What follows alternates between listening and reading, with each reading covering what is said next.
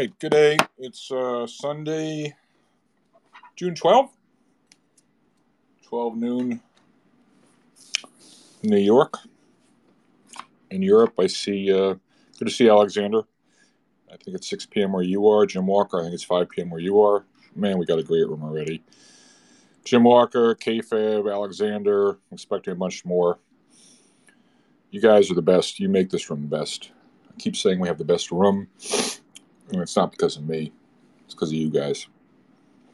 We have the best speakers, the best content, the best analysis, the best moderation, and the smartest audience. And with each passing week, it becomes ever more apparent to everybody who goes on FinTwit. We had a room yesterday. It went on about 3.5 hours, much longer than I anticipated. I go away for a week, and so much happens. Mr. Market doesn't know and doesn't care what my calendar is. Stuff always happens when I go away. Get long volatility when I'm on vacation. So maybe I should post my vacation schedule as a trading aid. So I don't know really where to begin. I jotted down some notes. I have so much to talk about. So we're going to keep it moving and keep it light. I don't want to go down rabbit holes. As you guys are all aware, I loathe to speak about Tesla much or crypto much. We made a mistake yesterday of going down the Tesla rabbit hole. I thought it would be informative.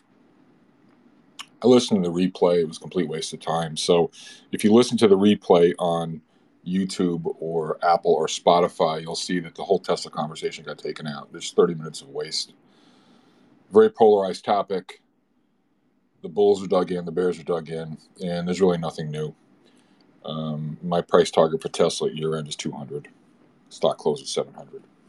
I don't know how, I don't know when, but to me, Tesla's been nothing more than probably the biggest symbol of excess liquidity in a narrative-driven market. And anyway, I don't want to spend much time on Tesla. Enough already on that. So, a lot of things to talk about. Yesterday, we started off by taking the integrity of financial media and FinTwit to task.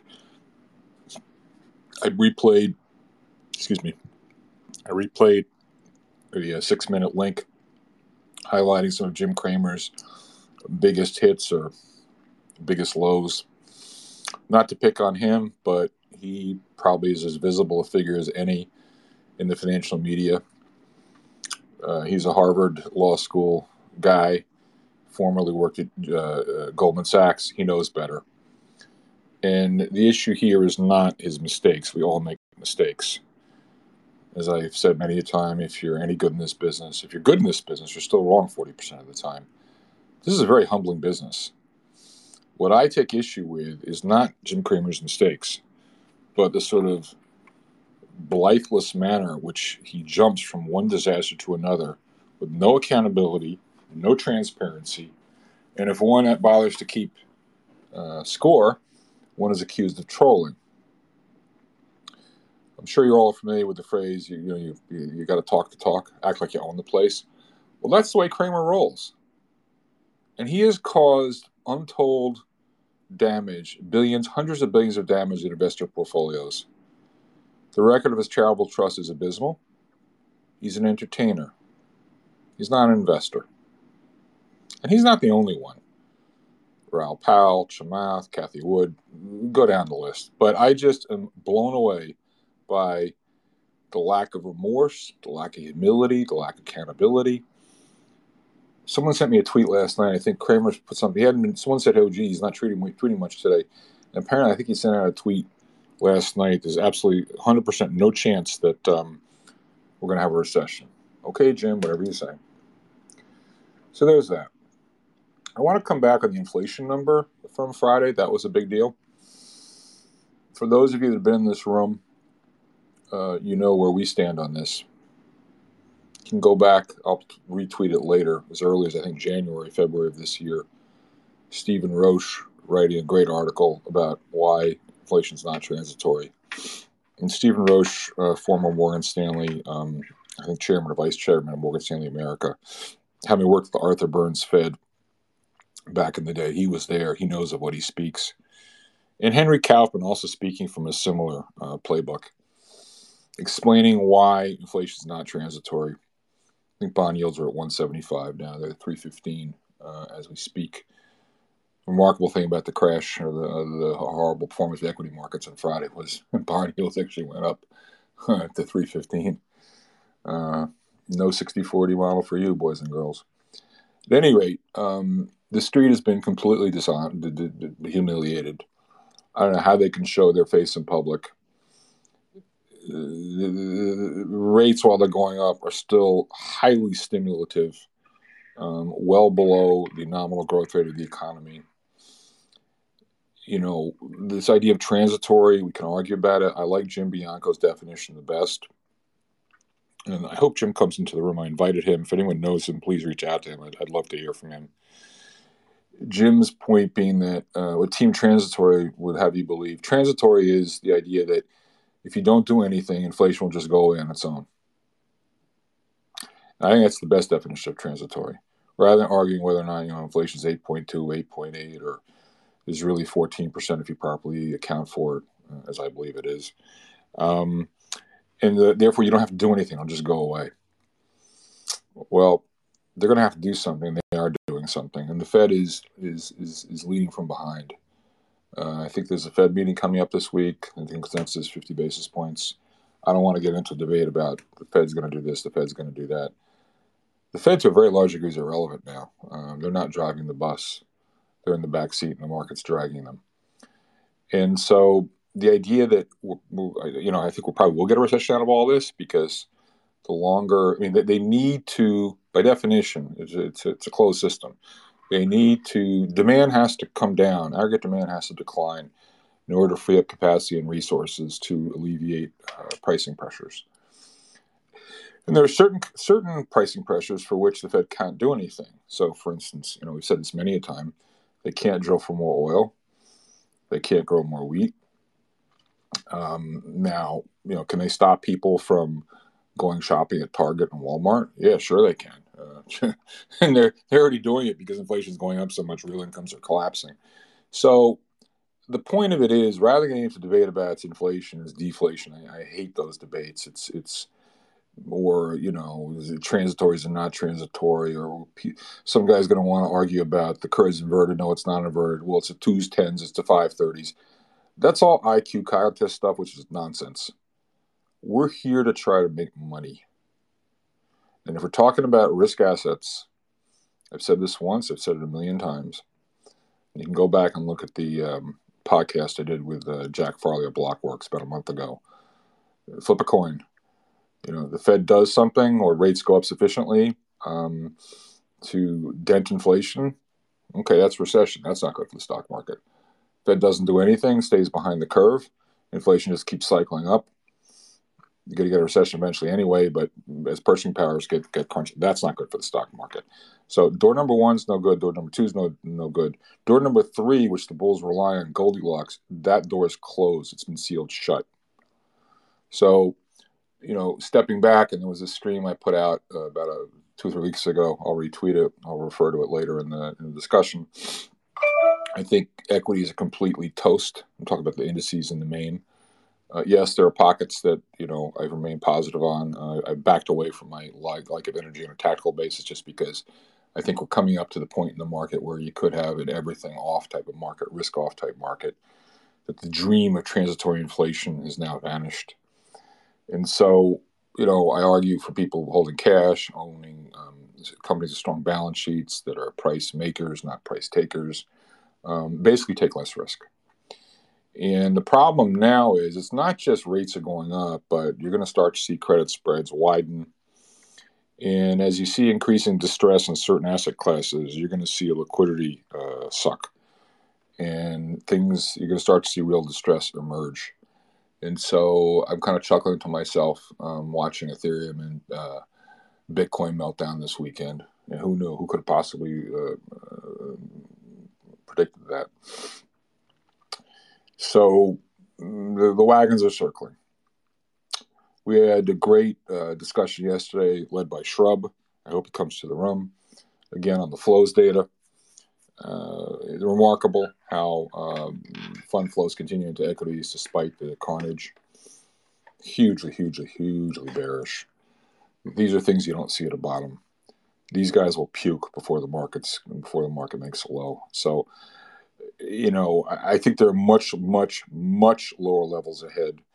As I've said many a time, we don't try to call the weekly and daily jiggles, zigs and zags, and some smartasses on Twitter try to call me out when I get it wrong on a weekly basis. It's just not of interest.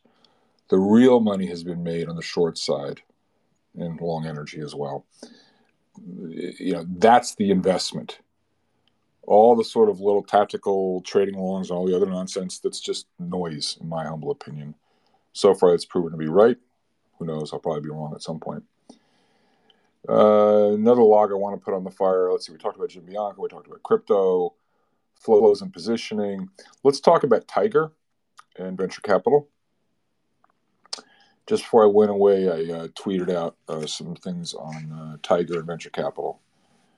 And Chase Coleman and Tiger, it's kind of like Kathy Wood and Arc on steroids. Imagine you're in Kathy Wood and Arc, but the companies are even more overvalued, and you can't get out, and they're loss-making, and they need more money. That's Tiger Global. I don't mean to pick on them, but I will, just sort of the lead dog in the whole venture capital world, private unicorn investing. I don't have the tweet in front of me, but from memory, I think something like in 2017, they funded 16 or 17 deals. In 21, they funded, I think it was 361 deals. For any of us who follow banks, when you want to figure out where the next disaster is going to be, it's always you look to see where's the biggest excess occurring in terms of investment, credit expansion, and venture capital and unicorns. That's it this time. That's going to be the real rub in this cycle. And the interesting thing is, whether or not the asset decline becomes generalized enough that the banks fall into question, that's possible. But their capital ratios are much stronger than they were in past cycles because of all the regulatory fallout stemming from the great financial crisis. The banks are made relatively bulletproof. Doesn't mean I like bank stocks. No, I don't. I think we are getting a recession eventually, and credit quality will deteriorate. But that's not the point of greatest weakness, at least now. It may ultimately be, but not now. So if you see venture capital investments, unicorns going bust, you see crypto going bust, that's a good thing. I mean that it's a good thing, because that's part of the healing process. This nonsense, investing in fairy tales and narratives, has to stop. It will stop. It is stopping.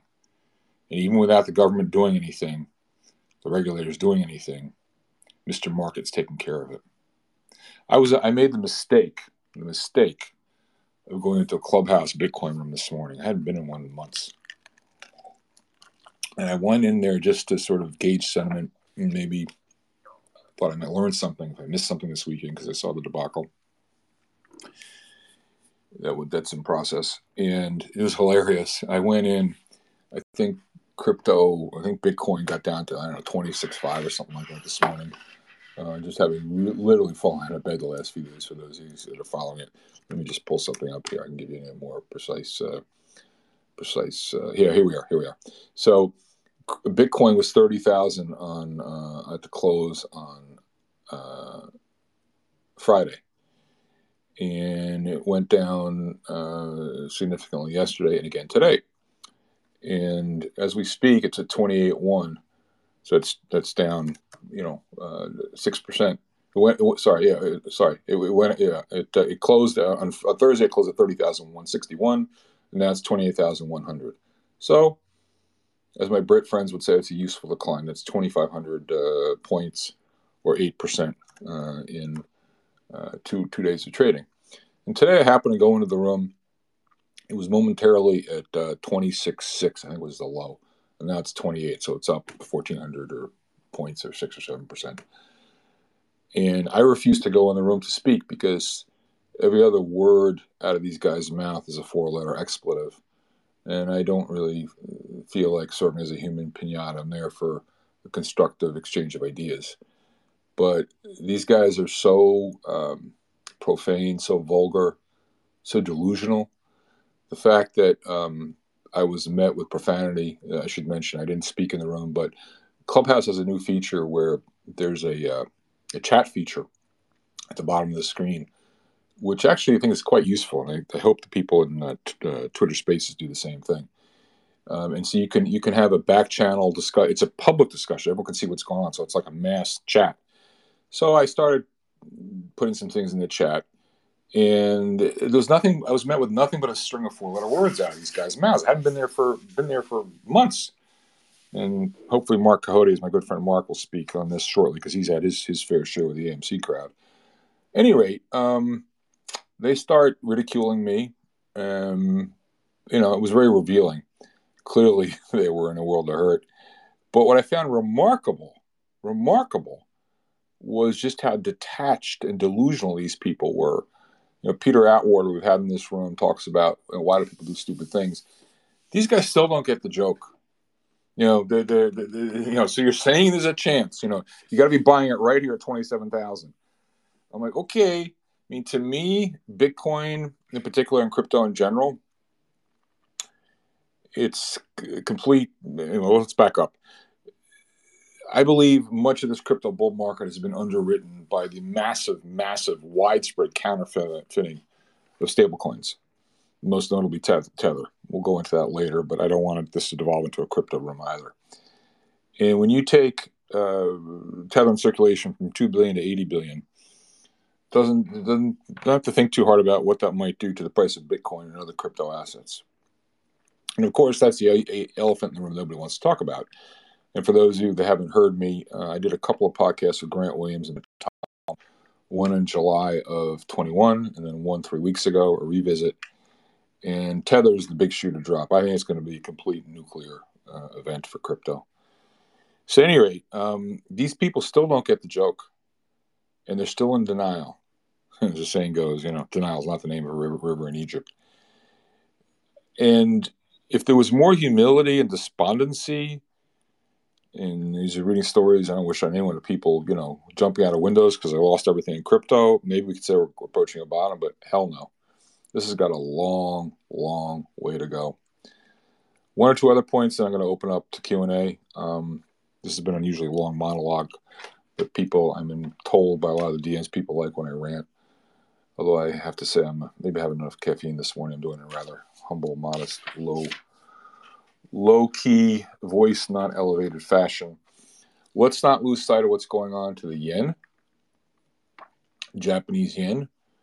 Oh my God. We went out at 134 and change on Friday. Let me just pull this back up. You have the world's largest creditor nation, whose currency is collapsing as if it were the Turkish lira or the Argentine peso. Since May 30th, I'm just looking here at a chart. Since May 30th, the yen's basically gone a straight line from 130 to 127 to 134. And this is extremely important for a whole bunch of reasons. Volatility, going from currencies to fixed income to equities. And the Chinese and the rest of Asia can't be happy from what they see. And I'm sure it helps. The Chinese are taking note, and it's informing them about what they may want to do with their currency. And so, again, when I go back to the oft referred to phrase of the triple demerit scenario, for those of you that weren't around, the triple merit scenario in Japan in the 80s, I was a young buck at the time. I thought I knew what I was doing. I couldn't do then. No, if I knew then what I knew now, I never would have done it. So youth is a wonderful thing. But the Japanese bull market, one of the greatest bull markets in history, in the late 80s was driven by the so-called triple merit scenario. You had the troika of falling oil prices, a falling interest rate, and the yen all conspiring to, rising yen actually, all conspiring to push the equity market up. Why was a rising yen a positive for the Japanese stock market? Because as the yen was appreciating, that acted as a deterrent to capital flowing abroad. and instead it got bottled up inside of the Japanese financial system. And that caused one of the all-time great epic bull markets. The Nikkei peaked at 39,000 on the last day of 1989. A few years later, it was at 7,000. And here we are years on, and where are we, 24,000 or something like that. That's a real bear market. And, sorry, 27,800. That's a real bear market. What is missing so far in the public conversation, in the public square, is the concept of time, not just price. As someone said in these rooms a few weeks ago, time kills you more than price, because time is what grinds you down and really diminishes the spirit and kills the animal spirit, and particularly kills momentum investing. So coming back to Japan, we've got a currency crisis on our hands. The Japanese, so far, they know full well what they're doing. They're the last major central bank that's insistent upon maintaining easy conditions, while the rest of the world is starting to tighten. Also, footnote, we did have the ECB late last week, and they're making noises about starting to be really worried about inflation, raising rates. So the whole rest of the world's raising rates, and these clowns are still staying easy. We're like, what did you think was going to happen? And I think it's really interesting because, think about it. The old line, never rely on the kindness of strangers. Well, the one thing about Japan, say whatever you want, they run a current account surplus. They're not dependent upon foreigners investing in their market. We are. So what our currency is doing, what our bond market's doing, is we need those capital inflows. And when you have, real interest rates, which are way out of whack where they've been historically, some of the lowest interest rates in recorded history, and a central bank which is woefully behind the curve. If you were a foreign investor, unless you're in a place like Turkey or Argentina, where things are completely out of control, or it kind of takes away your incentive to want to put money here, or you take a look at what the U.S. government did with the Russian money in the banking system, and it's like, whoa, wait a second, is the U.S. as safe a place to invest as I thought it was historically? So they're playing with fire here, and so watch the yen, watch the RMB. The ECB we talked about. I think I put enough logs in the fire for now. So that's longer than I usually go. And let's get into it. I invite, if you got a question, raise your hand. KFAB, I'm always, you're a sharp cookie. I'd love to hear from you. What part of that you agree with, disagree with, whatever you want to talk about. And if anyone else, please come on. KFAB, good morning. Please unmute yourself. Good morning, George. Sorry I missed the call yesterday. Looked like a humdinger. And hope you had a good time on your vacation. The only thing I largely agree. We've been simpatico for the most part in recent months. The one thing I'll kind of throw on, another log I'll throw on the fire, I wrote about it a few weeks ago, or a couple weeks ago, I guess now, is as far as, as you know, when the tide starts going out, we start getting things popping up. And one that I don't see discussed a lot is the potential for the Swiss National Bank having issues. They're another one of these entities that got into basically the hedge fund business or private equity business. You get all this mission creep late in these bull markets where people start doing stuff that, probably isn't a great idea, whether it's, and you covered several of them. Well, KFAB, wait a second. Joke coming, alert. You mean you're questioning the wisdom of their having bought AMC and GameStop? Is that where you're going with this? just leveraging their balance sheet. Yes. I mean, I actually dug into it a little bit. I mean, there's this question about whether central banks can actually go insolvent. And obviously they can print money, but that has ramifications relative to the currency. And I think people have started to get switched on to the yen issue. But the Swiss franc has not been behaving as it normally does in a risk-off environment either. And I think that has something to do with, what they've been up to. Obviously, since, the peg to the euro having become a bit of a mess several years back, and then, subsequently turning the balance sheet into basically a hedge fund. So, I just think it's another area to kind of just keep your eyes out. If I can interrupt, So I'm glad you raised the point about potential central bank insolvency. Of course, the taxpayers will write another check to, plug that hole.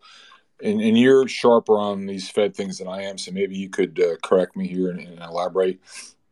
Did I see correct? Did I see correctly a couple of weeks ago? There were numbers being thrown around. I think the Fed, the U.S. central bank, is like 300 billion, 330 billion underwater or something like that. And historically, profits that the Fed would make would be sent over to the general treasury or whatever. Treasury, yeah. But the bigger thing I'm concerned about is not so much are they going to be sending over 300 billion, or do the taxpayers have to write a check for 300 billion? That's not the issue. The issue is when you start to see stuff like that, the headlines, and it gets into investor psyche. I mean, you want to talk about. I mean, we usually try to stay between the 30-yard lines in these rooms. I don't want to go to crazy scenarios like it's just not helpful. But like the road to Weimar, the road to losing complete confidence in fiat currency. When people start saying, "Oh, wait a second, the Fed's now lost 300 billion buying bonds, and who knows, maybe 600 billion a few months from now," and wait, the only reason the bond price is the yield is only at 315 is because they were buying all this crap. Wait a second, where would the yield be? Where would the bond price be had there not been this artificial market? Oh, so you mean the real clearing price for U.S. bonds is 4%, 5%, talk about the 10-year Treasury, and then plug that in your dividend discount model, and for $50 in double jeopardy, tell me what the PE on Tesla is. All right. So could you speak a little bit to where the Fed is in this, and also I love your articles. And by the way, I urge everyone to follow KFAB. He writes a great Substack. You're a really good thinker around these macro issues, and I just think that these types of headlines that starts to get into investor consciousness is really, really, really going to undermine the credibility of and confidence in governments and fiat currency, pouring gasoline on the fires. Any thoughts about that, KFAB? Yeah, well, I think that's a broader issue. I mean, that in my nerdy complex systems way of thinking about these things, it's almost like a fractal of the broader decline in confidence of institutions. And God knows that the institutions have, and the people running them have earned that to a large degree, whether it's response to COVID or, the crony capitalism coming out of the global financial crisis, no one getting prosecuted. The dual, we just saw it with Pelosi's husband. There's people are wakening up to the kleptocracy. And that's really the reality of what, the times that we're living in. And so I think that the Fed is one of the kind of last institutions where people have had this flawed, almost like Wizard of Oz confidence in them, that they have like these, and the Politburo of only effective Politburo of managing the economy, as if they actually have that power, and not only the power, but they're good at it. And I think that that's really what we've started to see in the last 12 months. We now have the apology tours that are taking place. But as you've said, it's the open mouth operations. Watch what they do, not what they say. Yeah, and KFAB on that last point, help me on this because I don't pay attention I'm not really a Fed watcher, but if I understand, I mean, it was even through last month, they were still buying crap. Do I understand it's only going to be like this week is like the first week they're actually going to start selling some assets? Is that right, KFAB?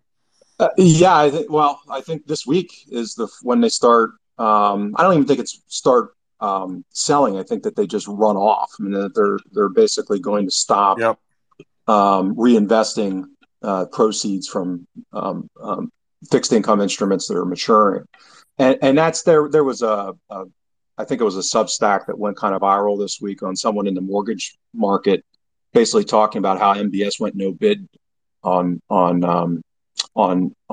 this week, the real bloodbath late in the week with the CPI data. So you're already starting to see the market kind of convulse, and so I think we're at the stage now where it's interesting to start talking about spreads widening. Not so much because treasury rates are going to go up, and they may still go up to a degree. KFAB, I don't know what just happened, but you're kind of in the matrix. So something just happened on your voice. We're having a hard time hearing you. Sorry about that. Is that better? No, it's not. You're very tinny. I tell you, hold on. Say it again. Come back in. Yeah, come out and come back in. I'm going to Yep. move on to some other while you come back. So I'd like to go to my good friend Marc Cohodes. I haven't talked to Marc for a while, and then we're going to go to Mark Newman. So we're going to do Marc and Marc.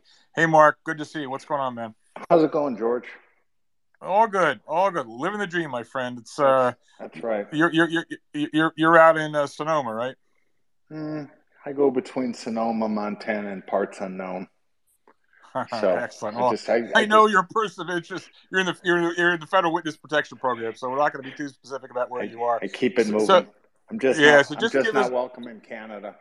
No, I really enjoyed that Spaces yesterday, but there were a couple things sort of that I think everyone's missing, and one is no one's really talking about hedge fund redemptions coming up for Q2. And though a lot of fun is being made of, the apes and Joe Sixpack, Chase Coleman and D1 and all these other clowns should be tarred and feathered and run through town in a weasel suit. How despicable their performance is. And it really turns out that all these guys are huge, over leveraged, fee generating entities to only benefit themselves. I mean, if you probably look at the weighted average returns of Chase Coleman after fees, after taxes, I mean, Madoff outperforms him. Yeah, and Marc, just so you know, we and I haven't talked for much recently, but I've been on the case full time on my Twitter feed, and I've crapped all over him in a couple spaces. So I will give you all day, Marc. Please talk Chase Coleman to me because I can't think of any person who more justly deserves being roasted in the public square than Mr. Coleman. I don't think it's only a question of time. I saw something the other day. I believe from inception they've now lost. They've given back 70% of all their gains in the last 6 months. And I think it's only a question of time. It's a question of when, not if. They will have lost money from inception. So if you want to go a little bit deeper on D1 and Well, Chase and all the rest, have at it, Marc. it We're has all ears. it has broader reaches. I mean, so let's just say Chase Coleman and D1 and some of these Tiger Cubs, they're ready to get their heads knocked off. But what's going on, I'm hearing in the so-called professional spaces where allocators want money. All these guys have strict lockups, and you really can't get their money, and it's starting to roll over into hedge funds where you can actually get liquidity because no one's performing well. I mean, there's a few who are doing all right, but no one's performing well, and I think a lot of these allocators are going to want money back, and they're going to have to reach into funds which have more liquidity than these so-called tiger cubs. So I think the one effect that could start happening is these hedge funds who are over leveraged are going to have to start going to cash extra quick because I think the redemptions going forward are going to be severe. And I don't think people are really talking about hedge fund redemptions. And some of these names, which, as you know, are down a lot, could go down a whole lot more. So I think that's something that's out there. And it's a huge black eye for all these pension guys and advisors who give money to all these clowns just blindly. And I think that's going to have to become a much bigger topic sort of on a go forward basis. So Yeah, Marc. while Yeah, Marc. I couldn't agree with you more. And let me just guide you just a little bit here because you and I are probably two of the guys with most experience in the room. It just strikes me. Forget about what's going to happen this quarter, this year. I think this is truly epic making. I think this is a generational event, in much the same way that Japanese equity valuations reached levels in 1989 they've never been seen since, and I don't think ever will be seen. I think I think you've seen the type of insanity, and I know you know this as well, if not better than I. The levels of insanity that we saw in this bull run, never seen before. I mean, you and I are around in 2000, around 2008. Those markets don't begin to compare what we've seen here. And I guess what I'm trying to say, there's a question here for you, sir, is that this is a truly generational excess in insane valuations. We will not see this thing, I believe, ever in our lifetimes. I furthermore think, and you live in the great Golden State, you look at, I mean, CalPERS has been one of the most biggest investors with Chase, but just picking on CalPERS as a representative example, the idea that these guys are going to ever consider putting money in this into these illiquid, narrative-driven, valuation ignoring type of investments. I mean, I think it's not just Chase Coleman's going to go out of business. It's that I think this whole style of investing is out the window. I shouldn't have cursed because now we're going to have to edit it. But no, but seriously, we are done for. I'm going to put my neck here. We are done for years. We are done for decades. All right, and this is all healthy in my opinion, because this has helped underwrite the biggest malinvestment we've seen in our lifetimes, and maybe once and for all, the bullshit's going to stop, and we'll get back to real investing on cash flows and asset values. So I don't know what part of that you want to disagree with, agree with, pile on, but I just wanted to kind of get some gasoline on your fire, Mark. I in general agree with all of it, and I always try to say, because I'm a stock guy, I'm not a macro guy, and I'm sure not a crypto guy. And anyone who asks me about crypto, I say I've never touched the stuff because I haven't had anyone explain it to me where it makes any sense with 1, 2, 3, or even 5 sentences. But I think if we can get back, or the markets can get back to a good deals go up and bad deals go down, that's all I've ever sort of wanted. But the insanity that's spread around it, anything from the Cartoon Network to Kramer to, I say never watch CNBC, I'd rather watch roller derby reruns. I think what has to happen is some of these people truly need to be tarred and feathered and made examples of, so this shit never happens again. That's really the trick. The trick is if guys get charged criminally. I mean, Chase Coleman's probably taken what, 15, $20 billion or more out of his fund. And Plotkin, who's a complete disgrace, I mean, he's taken out God knows what, owns the Charlotte Hornets with D1. All these guys have taken, $5 to $50 billion out of these hedge funds and have returned jack shit to their investors on a weighted basis over time. Forget fees and forget on a tax basis. And see, you and I are stock guys, and we go back to the 80s.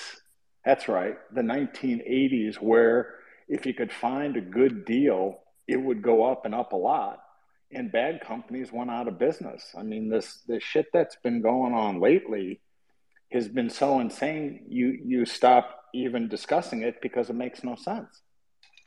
And the infomercial that's known as the Cartoon Network, where they get the Kathy Wood, disciple of Bill Wong, and religion and all this other bullshit going. It is laughable, fringes on criminal, and it all has to change. And it's the crazy thing is it's happening very fast, and it's happening in at great speed with hyper leverage, which is why these markets are so hard and so volatile. Yeah, and Mark, let me just, I really would like to pick your brain a little bit here, because you and I have a very similar worldview, and there are very few folks with the experience and standing of yourself. And so I'd like to kind of go down memory lane here a little bit.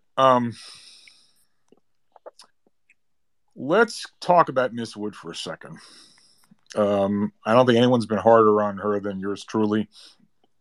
I'm just appalled. There is no shame. There is no honesty. There is no integrity. I mean, you've run real money before, as have I. Mark, in what universe, on what planet could you imagine anyone, any person of good conscience, getting up and saying that they believe their portfolio is going to appreciate 50 or 60% compound for the next 5 years? What do you make of that behavior? So Kathy is probably not a dope, right? She's not some flunky or lived in the streets or anything like that. She was basically a nobody, but she's not dumb. She's flown under the radar for many, many years. She's not young. She's probably our age, George. but she Yes. was nothing. And then out of the blue, being enabled by this criminal Wong, she appears on her growth thing, her arc, whatever that's called. And it's perfect timing, crazy stocks, hyper growth, low rates, growth environment, and it plays. And it played like, Garrett von Wagner used to play. And people who are new to the program, Google him. I mean, there's always these red hot people who come up and have huge returns for a very short period of time on not a big money base. And then they get big, and the enablers, and I think the key here is the enablers. She clearly has hired financial PR firms to promote her, and the financial PR firms promote Cartoon Network and the media and things like that to write about her. And she gets huge inflows, and she plays it on a concentrated basis. And there is no punishment. There is no punishment for her popping off and promoting her things and making crazy statements. See, there used to be a time when you and I were half our age where we would be petrified of the SEC, right? If the SEC sent you a letter or someone got investigated or they called you up and said, please, I've been investigated so many times, it's not even funny. But there used to be a time where you'd be scared by it, right? Like if you worked at Fidelity, you'd be scared if the SEC sent you guys a letter. I mean, Vinnick was fired for talking his book on Cartoon Network and selling stock the same day. And he's a tremendous investor. So there's no fear in Cathie Wood. There's no fear that anything bad can happen to her. She probably doesn't have her own money invested in these things. And she keeps going. And she can say these outrageous things. And she can say outrageous things, pumping Tesla and sell the stock the same day. And no one says boo. I mean, you say boo, I could say boo, a couple people could say boo on Twitter, but there's no ramification. There's no adult supervising anything. So if there's no punishment for bad behavior or craziness, then the path of least resistance is to keep doing it. And that's the problem here. The problem is everyone has lost the outer marker or the guardrails of any form of road. When money was loose forever, everyone bitched about it. The shorts got buried.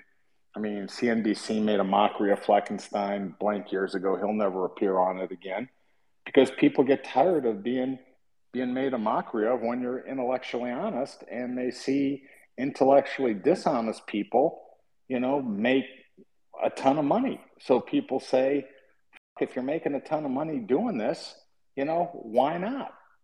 And I think that's the problem. I think the problem is there's no adults supervising anything. And when you pop off on Twitter,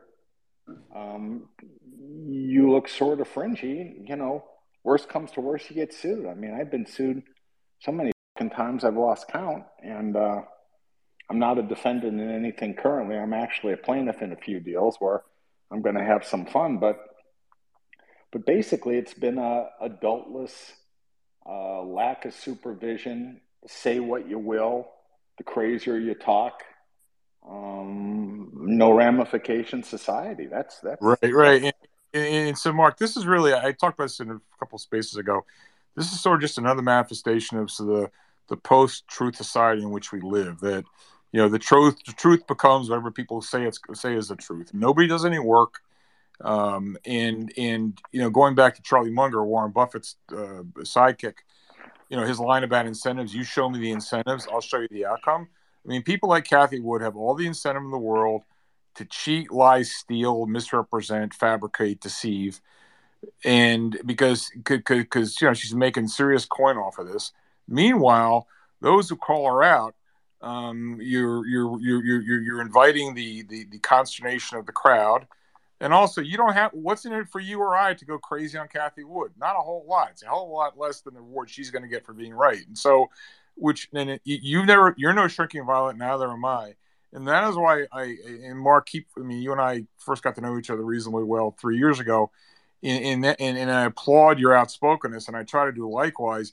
People have to live with their integrity. This is why I couldn't agree with you more what you said earlier. If you see something, say something. It's like with the New York City subways, right? There's a general idea that polite people only, praise specifically, but only criticize generally.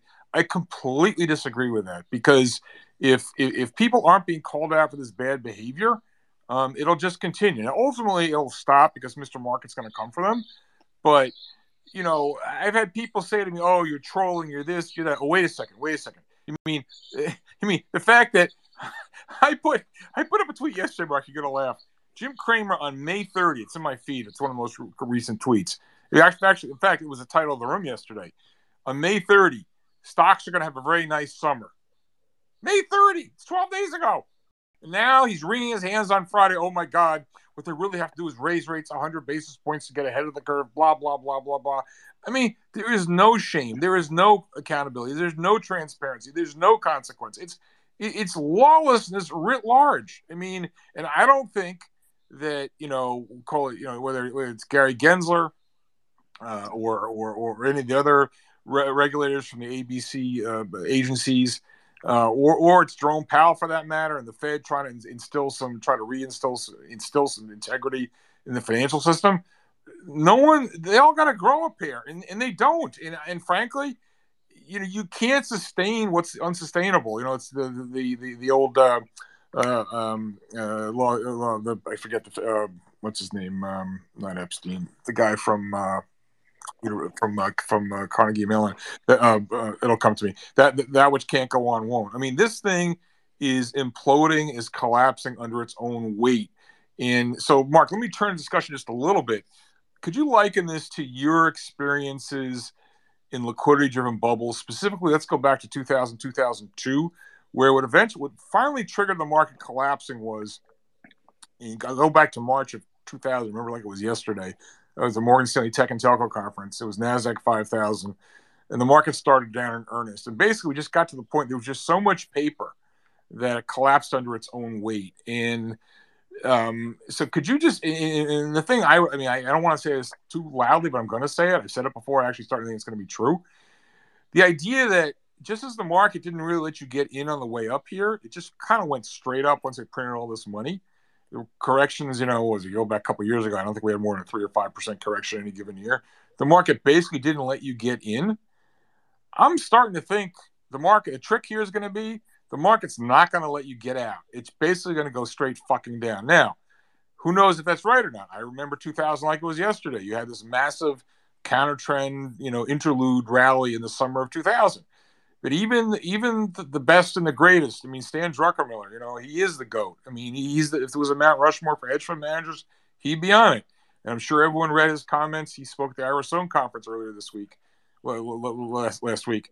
And he said, hey, bear markets are tough. I think it's going to go a lot lower, but there could be a counter trend rally, so I don't want to be short, blah, blah, blah, blah, blah. The trick might actually be that this freaking thing goes straight down. So I guess two questions. A, could you compare and contrast this to past bear markets you've seen? And how does this strike you as being different or the same? And then B, my outrageous suggestion that maybe the trick here is going to be the market's just going to go straight down. Because, people talk bearishly, but as you look at the positioning data, and I hope Strub comes back into this room, they're positioned bullishly. So two questions. A, compared to past bear markets. B, the idea that maybe the trick here is that people are going to be shocked by the speed and or the extent of the decline. Thank you, Mark. So I'm going to date myself a little bit. So I'm going to be 62 next week. And I started at the Northern Trust in 1982. That's when I started out of college. But I worked my way through college as a brokerage assistant at Merrill Lynch as early as 1979. So I've seen it, and I've seen a lot. And I saw the stuff in 87 when my son was born, that mini crash where the government at first bailed out Soros and Steinhardt when we had that October fiasco. I'm sure you've seen that, George. We saw the Russian nonsense when Subprime collapsed about 3 or 4 cycles ago. Crap in 2000, 2008. But what's very different here, and something that I've never seen, and I just don't know what it's about. And I did a couple interviews, and the shit's all out there if you ever want to Google me. As I said, that it has the makings of a Frankenstein, because no one alive has seen this excessive leverage in the market, overlaid with hedge fund leverage, overlaid with ridiculously low rates, and now you have inflation. So no one alive has ever seen this cocktail, and that includes Buffett and Munger. They've never seen the low rates with significant financial leverage, both at the companies, the world level, and in portfolios, all mixed in with what's going on the backdrop.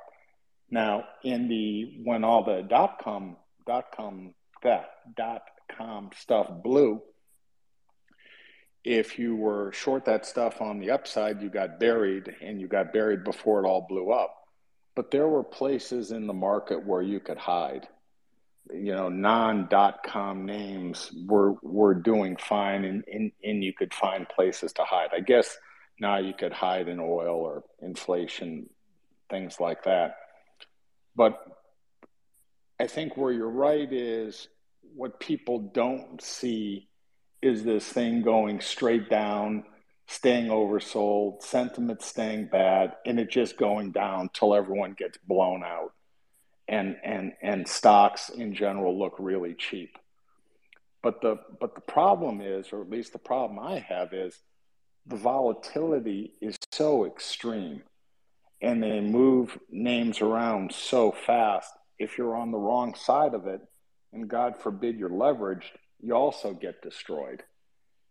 And there's fear, and there's talk amongst this, these spaces calls, or sort of on Twitter, where people are bearish, but people aren't acting bearish. They're acting very complacent. And I don't watch Cartoon Network, but if I were to guess, they'd always talk now about whatever stupid guest they bring on. Is this the bottom, or what are you buying? It's not like how bad can things get. Yeah, Mark. It's always like one of my favorites. I got to put money to work. I hate that. Right. Wait, I got to wait. Who says you got to put money to work? No. And then somebody asked me the question. Says, what should I buy? I said, what if the answer is to the everything bubble? This is the everything bear mark. What if there's nothing to buy? People like it's like mic drop. They're like, what? Well, it's just you mentioned Kramer. So I go way back with Kramer, and when he's on his meds, and he needs meds, he's a good guy, and he's fun to talk to, and he's not so bad. And he used to try really hard.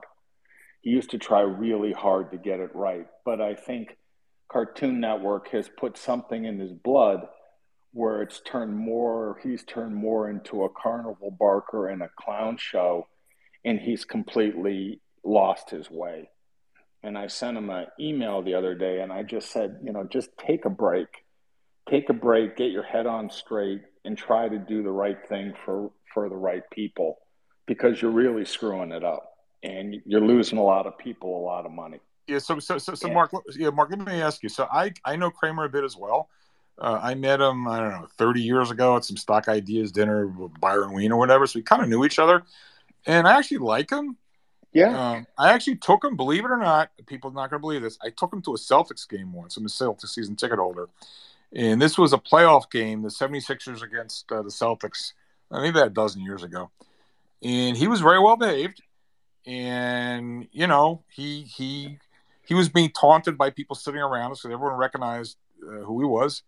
And it was unbelievable. At halftime, we go up to the concession stand to get a beer, and people are running up to us, go, "Booyah, booyah, Jim!" Right? And my question is more than there's really a point here. There's a question to you. He's actually a good guy. He's smart. Yeah. But I think he loves the adulation. He loves the cheering of the crowd. So Mark, and he loves the eyeballs, the hero worship. So a bunch of us, I'm not going to mention names, but Mount Cox, who's not in this room right now, there's a name. A bunch of us a year ago dotted the I's and crossed the T's and served up the tether bear case to him, and he just whiffed. And is it that he just has his adoring fans as minions, and he doesn't, and he won't do anything to lose eyeballs, or is it corporate pressure from CNBC? Like, where did it go wrong? How did it go wrong, Mark, in your opinion? Well, here's how I kind of see it is that anyone, you know this, George, anyone who does this at a high level or has done it at a high level, right? You included. There is no doubt we all have egos and we all have big egos.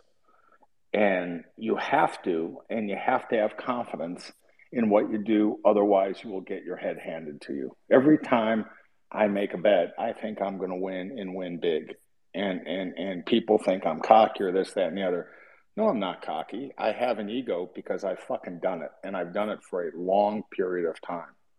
And you've done it for a long period of time. And we've done it without cheating and we've done it without fucking up. And we've done it. And the record is the record.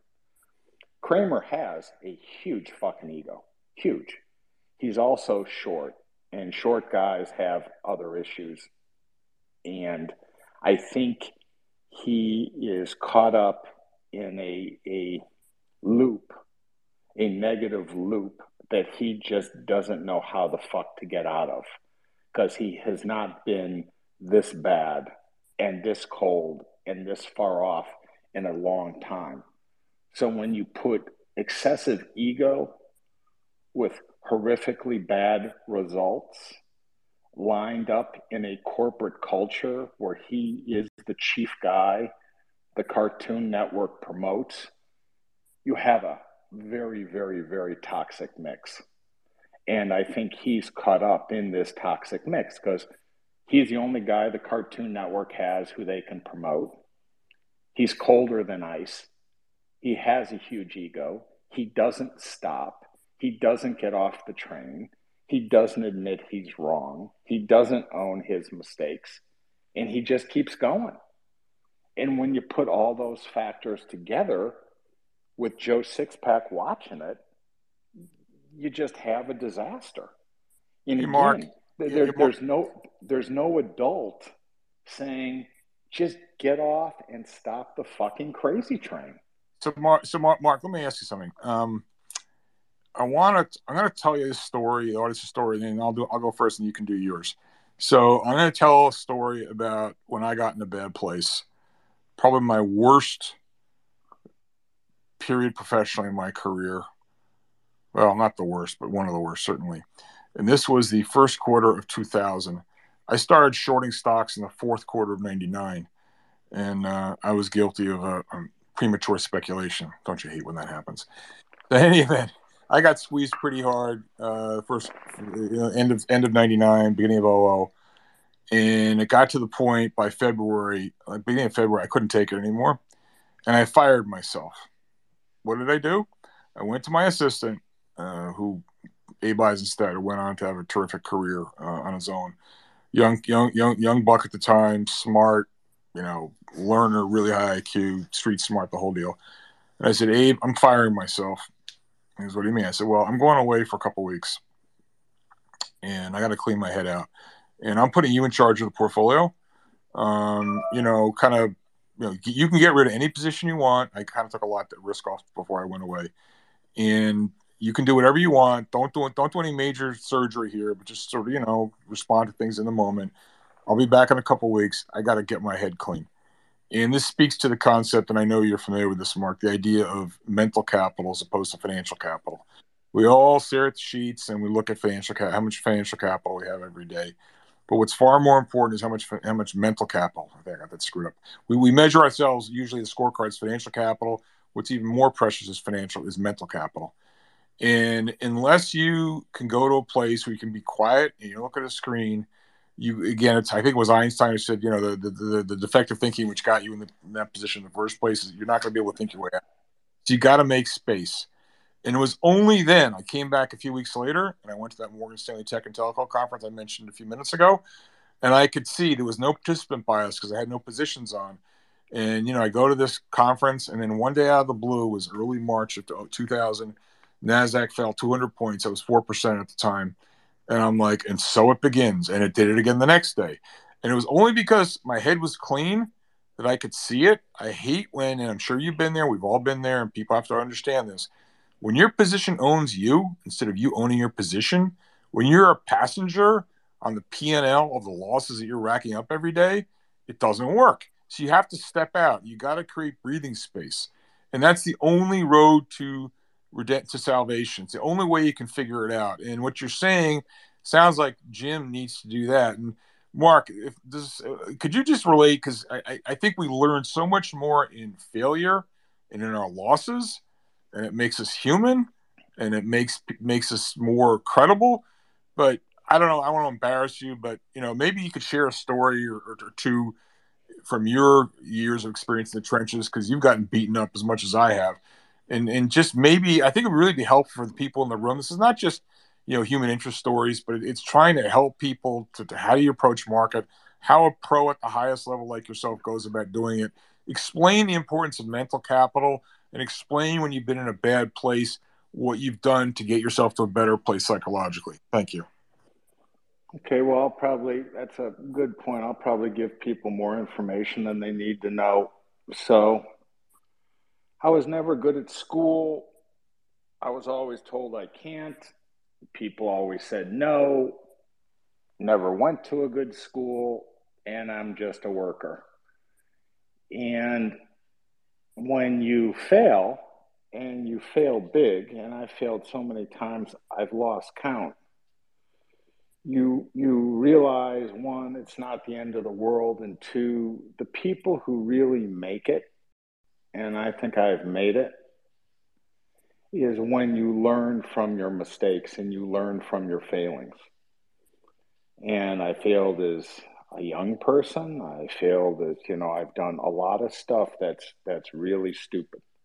Never anything criminal, but you can be wrong, and wrong big, on many things. You can be wrong on the market. You can be wrong on names. You can be wrong on who you marry. You can be wrong on decisions you make. But what you have to realize is, if you can learn from where you fail and where you make mistakes, the really good people or the good investors, and really people learn from mistakes they made. So when my daughter was graduating the eighth grade, I was pals with her class. The kids liked me, and they voted me to be the commencement speaker. And I'm a little aggressive, as people know. And the board of the school said, "What do you plan on speaking about?" And I said, "I plan on speaking about failure. And I plan on speaking about failure, that even though you kids probably have gotten all A's, and you're going to all go to a really good high school and probably a good college, it's okay to take huge risk, and it's okay to fail, because you have to learn how to fail, and you have to learn how to deal with adversity. And the sooner you can deal with it, the better off you are." And the board of the school came back to me, 2 days later, and say, "We would like you to change what you're talking about, because talking about failure at a commencement program is not okay." And I said, "I won't." And they said, "Well, then you can't speak." I said, "Fine, no problem." So they had someone else speak. But I think if you fail in positions, if you fail in ideas, I've had a well publicized run in with Goldman where I ended up closing my fund, even though I was max bearish on various things, and the market collapsed. I view that as a huge failure. And I view it as a huge failure because I was the captain of the ship. Now, granted, Goldman did a whole bunch of stuff to ensure that the ship sunk. I can't do anything other than to blame myself. And I said, I'll never professionally manage a dollar of money again. I'll just do it for myself. And I've done fine. But I think the thing with failure, and when you fuck up, is you A, have to own your mistakes. B, you have to learn from your mistakes. And when you reach a certain age, and I'm at that age, you try to help others not make those mistakes. And you try to help people who you think are sharp not make those mistakes, and you try to give something back, and you try not to lose perspective. And one I can tell various stories is I have a disabled son. He's 35 years old, and he has CP, and he's smart as can be, and he's my best pal. And I manage his money, and I manage my money. I manage no one else's money, and he knows when I'm having a rough go, and he knows when I'm having a good go. And he always just says, never hang your head. And I look at the struggles he has, daily with what he has going on, and he gives me tremendous perspective to push forward and to realize what's important and what's not important. And money comes and goes, and you've made a lot of money, George, and I know you've lost a lot of money. And at the end of the day, it's your overall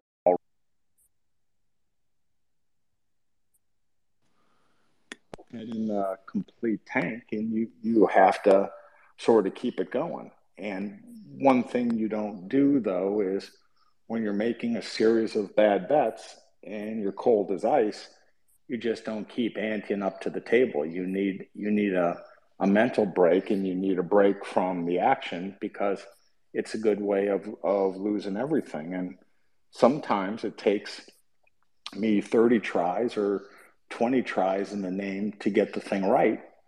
And I can lose, but one day you end up making big. So it's one, knowing what you are, knowing your failures, learning from it, having some level of persistence, some level of sense, and you kind of realize out there who you should pay attention to, listen to, and who you shouldn't. And Mark, it's a complex thing. And the sad thing is you don't kind of realize it. I think your age begins with a six. My age begins with a six. You don't sort of realize it. You don't realize it when you're in your 20s, 30s, or 40s. You realize it sort of when you're in your 50s, 60s, or 70s. And if you can help people get through it, which is why I give you a lot of credit with these spaces, George. You're not getting paid anything to do these. You don't, you're not getting paid $10 a head on these spaces. You're just trying to help people out because you're trying to give back for everything you've done and everything you've learned. I try to do the same thing, but sometimes, Mark, I have to say, I don't want to get soft on you, man, but I am so moved. I am so moved to hear you speak in the way in which you do.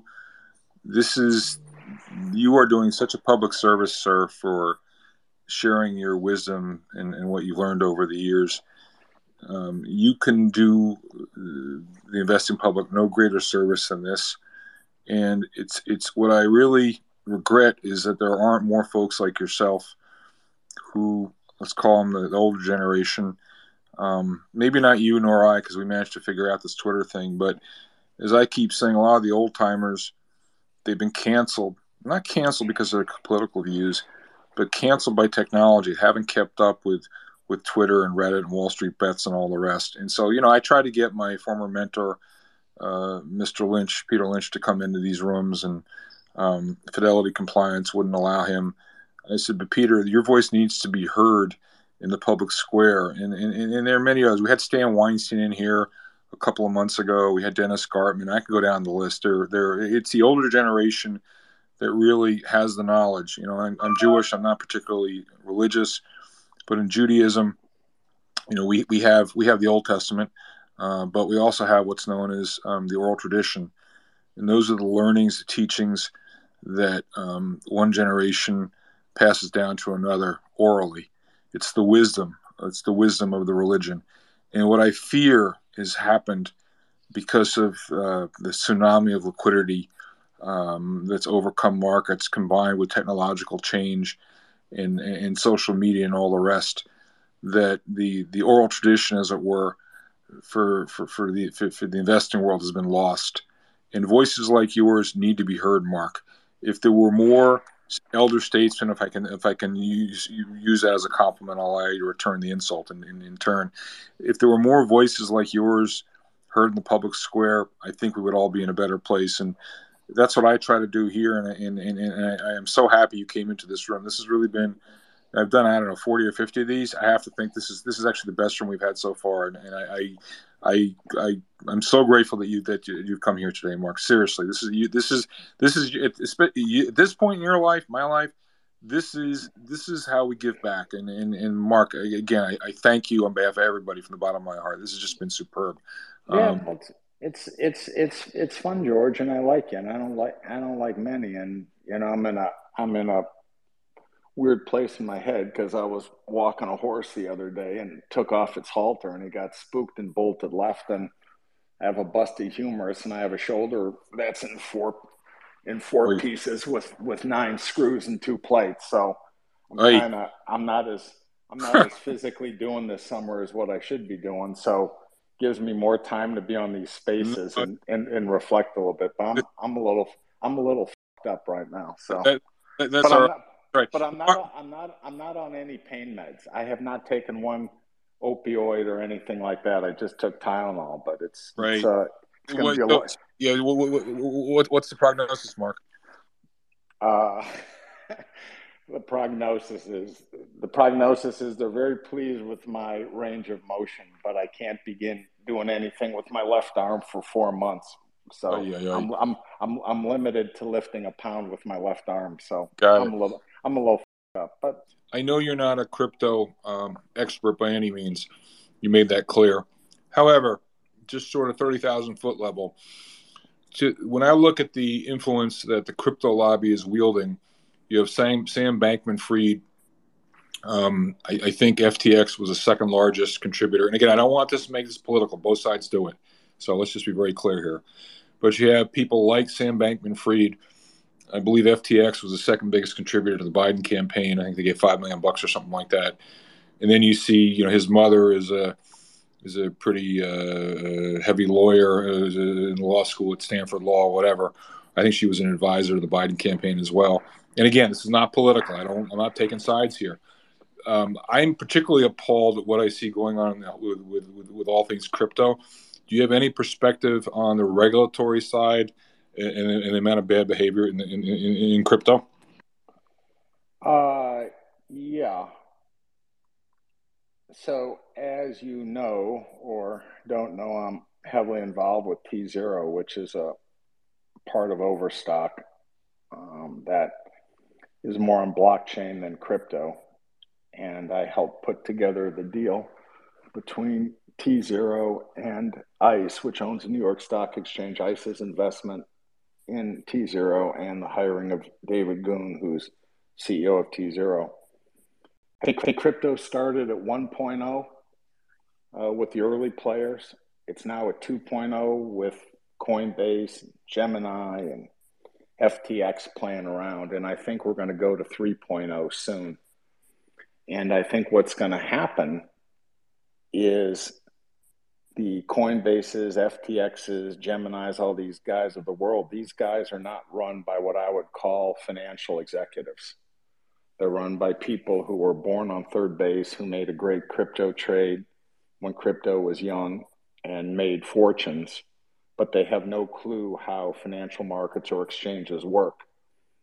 And while these guys can lobby and donate money, I think crypto and or blockchain and or alternative securities and tokenization is not going to go away, and it is going to be the future, but I think it's going to be done by people like T Zero with ICE, who knows how to run exchanges, knows how to run financial markets, and all these pretenders are going to go away because they have no clue on compliance, how to work with the SEC, how to work with FINRA, and how to do things properly. And I think the hurricane combined with a tornado, combined with a wind shear, combined with crypto blowing up or Tether, what have you, is basically going to create what I would call 3.0.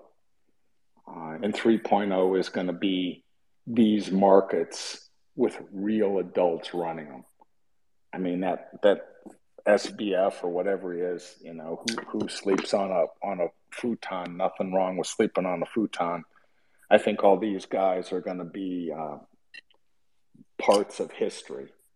And I think the real, blockchain, crypto, alternative securities is going to be, with real guys running the show who knows how to play in markets.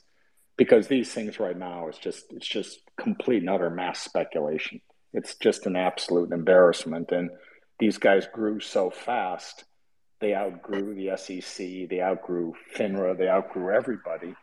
And by the time they got so big, no one could regulate them.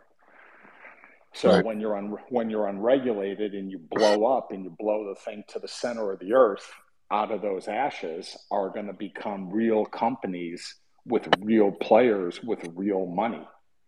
And and as you know, George, I mean, how many times did Apple try and fail, and did Jobs try and fail until they hit it? I mean, Apple, what people don't understand is when you and I were young, Apple was just a complete fucking disaster because they couldn't get anything. They couldn't get any. They couldn't get 100%. anything right. Right? 100%. They 100%. couldn't get 100%. anything right. And Jobs was viewed as a complete misfit. And sometimes it takes a while to hit it. And I think, and I'm highly confident that the current roadmap of crypto and who the players are is going to look very different, very, very different 6 to 26 months from now. Very different. So let's hold it right there, Mark.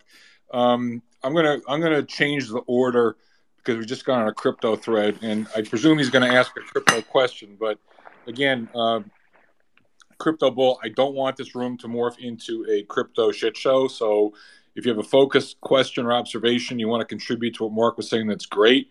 But again, I'm not going to allow this room to become a crypto room. So, Crypto Bull, you have a question for Mark? Yes. Well, first of all, I've never talked about crypto so far in your spaces, but if I may, I would like to say a couple of things. But if not, I would ask another question related to crypto, as you prefer. No, I really don't. Unless you have something really. Okay, so it's not hold on. Let me make it clear. If you have a variant perception or an interesting, different idea, which is not Captain Obvious 101 thinking that I can read on the front page of Barron's, I'll allow it. But if you're just going to express an opinion, I think Bitcoin is going to 50,000, blah blah blah, I don't want to hear it. So I leave it to you. Yeah, don't worry. No, I'm not gonna say that. Absolutely.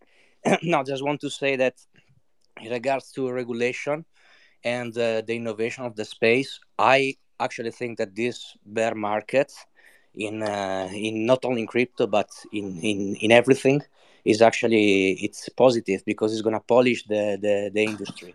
To be honest, what happened over the last couple of years in every market, as you have said, but even in crypto, is incredible.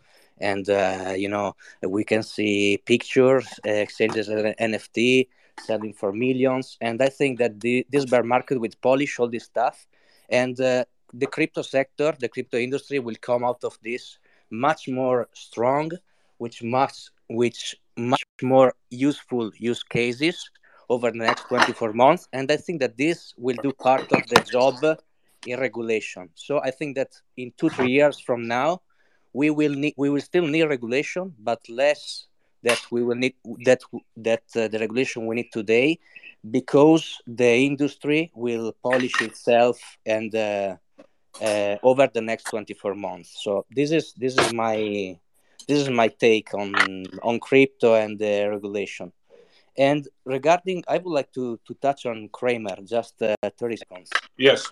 And ask, because I'm sure he's an intelligent guy, and I've heard about how intelligent it is from a lot of people, and he has been wrong so consistently that I think he's doing it on purpose. So my question is, could it be that they are doing this on purpose in order to create extra liquidity from retail for someone that has big position and needs some extra liquidity? And who is better to provide extra liquidity than retail?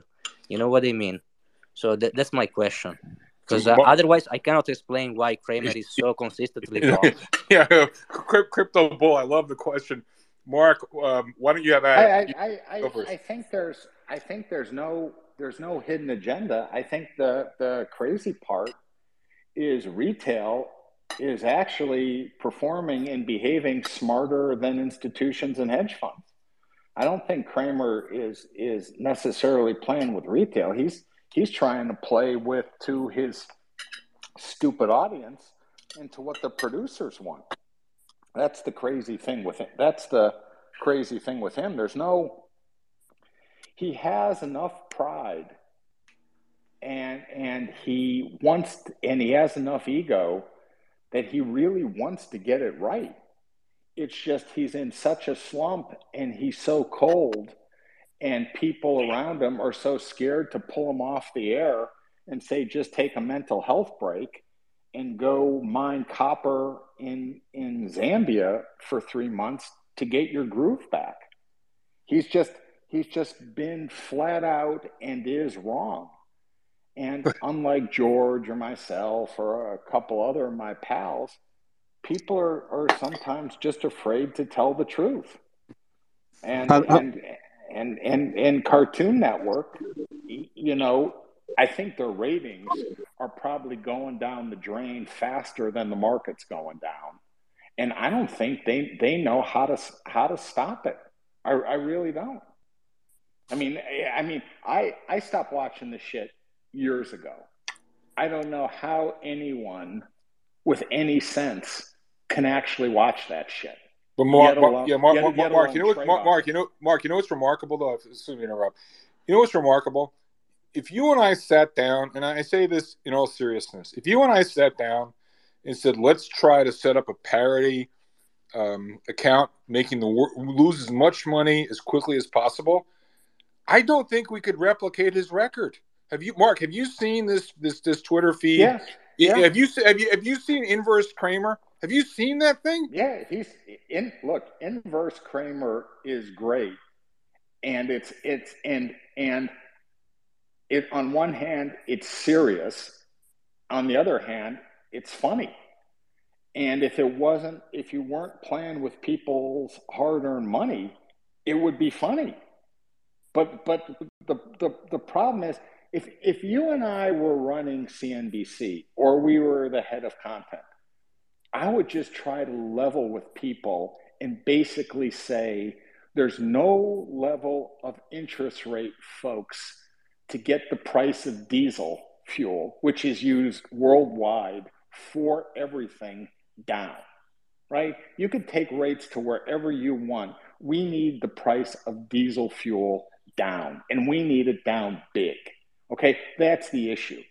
Taking rates up 50 basis points, 70 basis points, 100 basis points, you're just going to knock people through the windshield. And all this stupid fucking talk about recession, is a recession coming? Who gives a fuck? I mean, at the end of the day, people, need guidance or straight talk to help them out. And all this bullshit that's always on Yeah. Cartoon and others just confuses people. And You get yeah, Mark, I couldn't agree with you more. It's funny. I've tried, and thank you for the comment earlier. I've tried my own small way to speak truth. Put power to truth.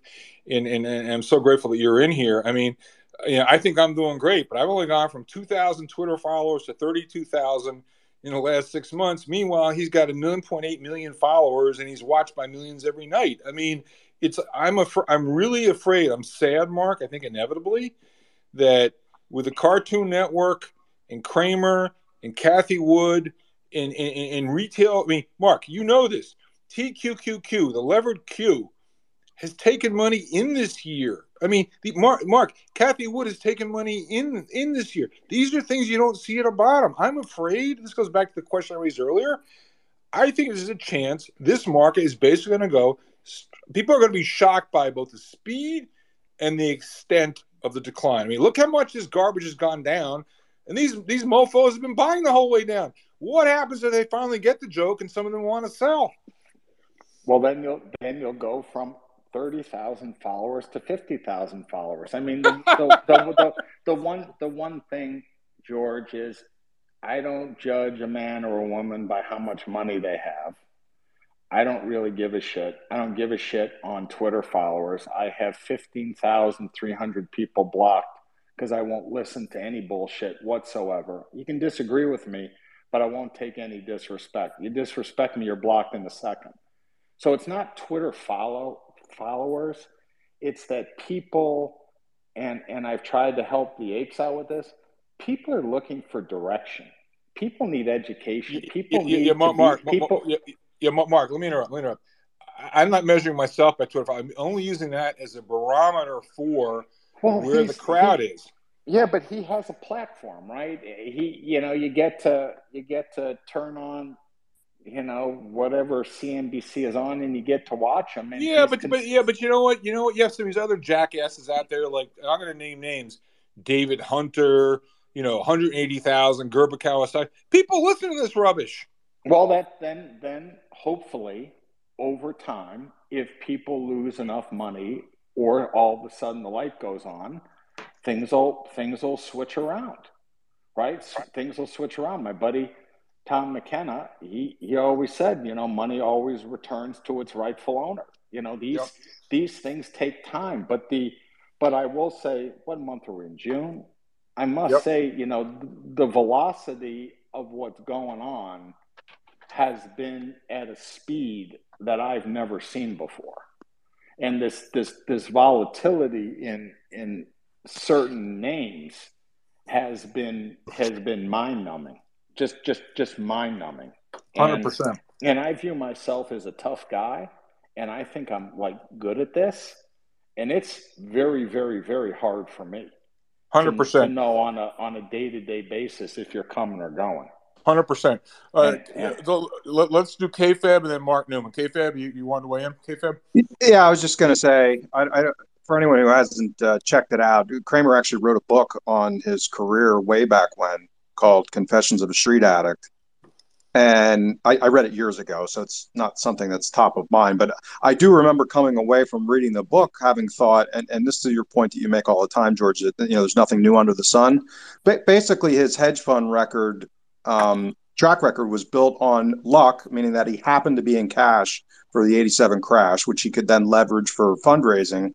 And then he basically was told how to manipulate the commission structure on the street to get that quasi insider information and play analyst upgrades and downgrades and then blow out into the news. And that was a large part of how they made their money in the kind of the early to mid 90s before the regulatory regime changed. And then when that changed, he basically got out of the business. So, I don't think he was ever, he's not Stan frickin' Druckenmiller. You know what I mean? He's not George Noble. People that actually are stock pickers that do long short. I don't think, again, he wrote it in his own book, so I don't think I'm slandering the man about how he made money. And his ex-wife was a really good technical tape reader, and she was part of how they made money.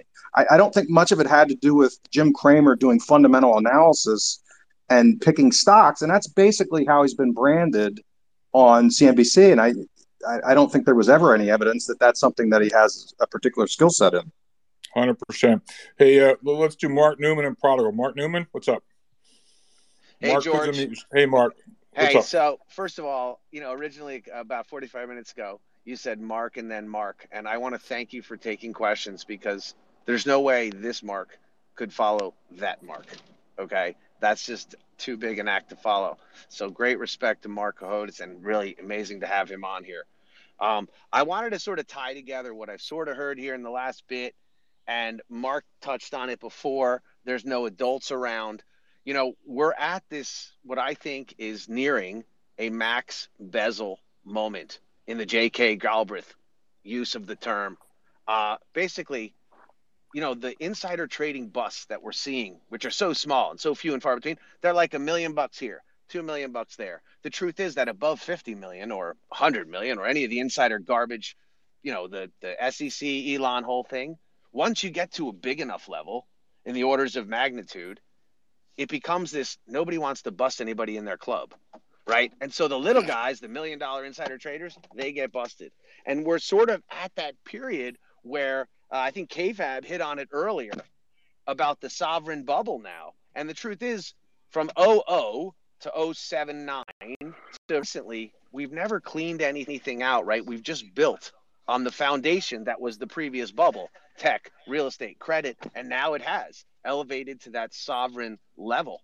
And I just think that the way we're seeing it, Mark just said before, he's never seen anything like this before. He said Buffett and Munger probably have never seen anything like this before. I think that's right.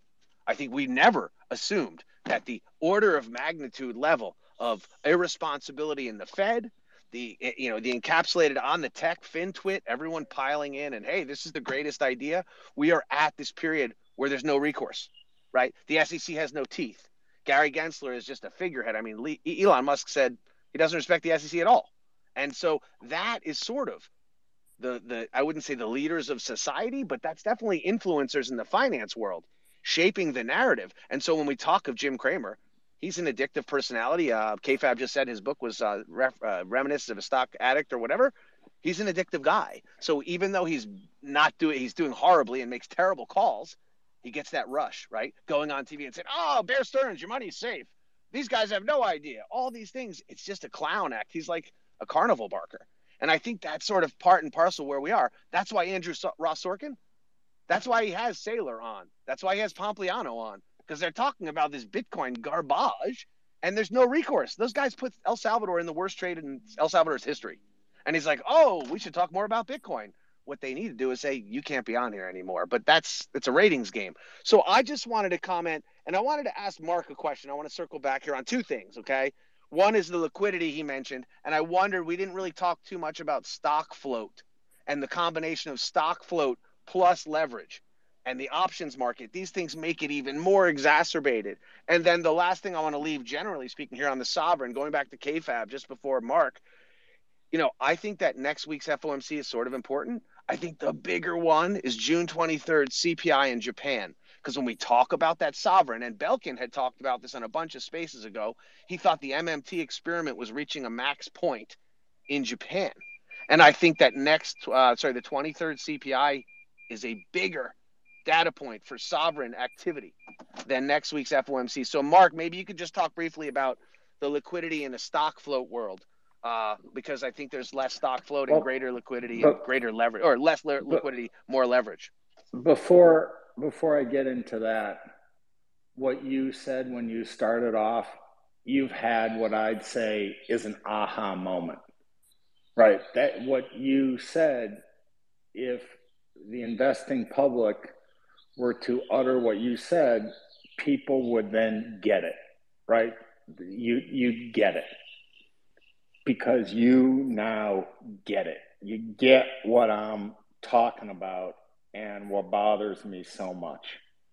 And, a guy like Porter Collins, who I think is probably operating at one of the highest levels I've seen in decades, gets it. My buddy Jared in Canada gets it. Roland Kuiper gets it. There's so few people. George gets it. There's so few people who get it, but you articulated the aha perfect storm moment that's here, which is why, I don't give a on 50 basis points, 70 basis points. It just doesn't matter because the sheer velocity of everything put together is so fucked up. You need someone, or people need someone to say, "Here is what's going on, folks. Brace yourself because this just doesn't end smoothly." It just doesn't. Yeah, instead of just the fucking happy gas that they just try to keep plugging everyone into to play the bounce.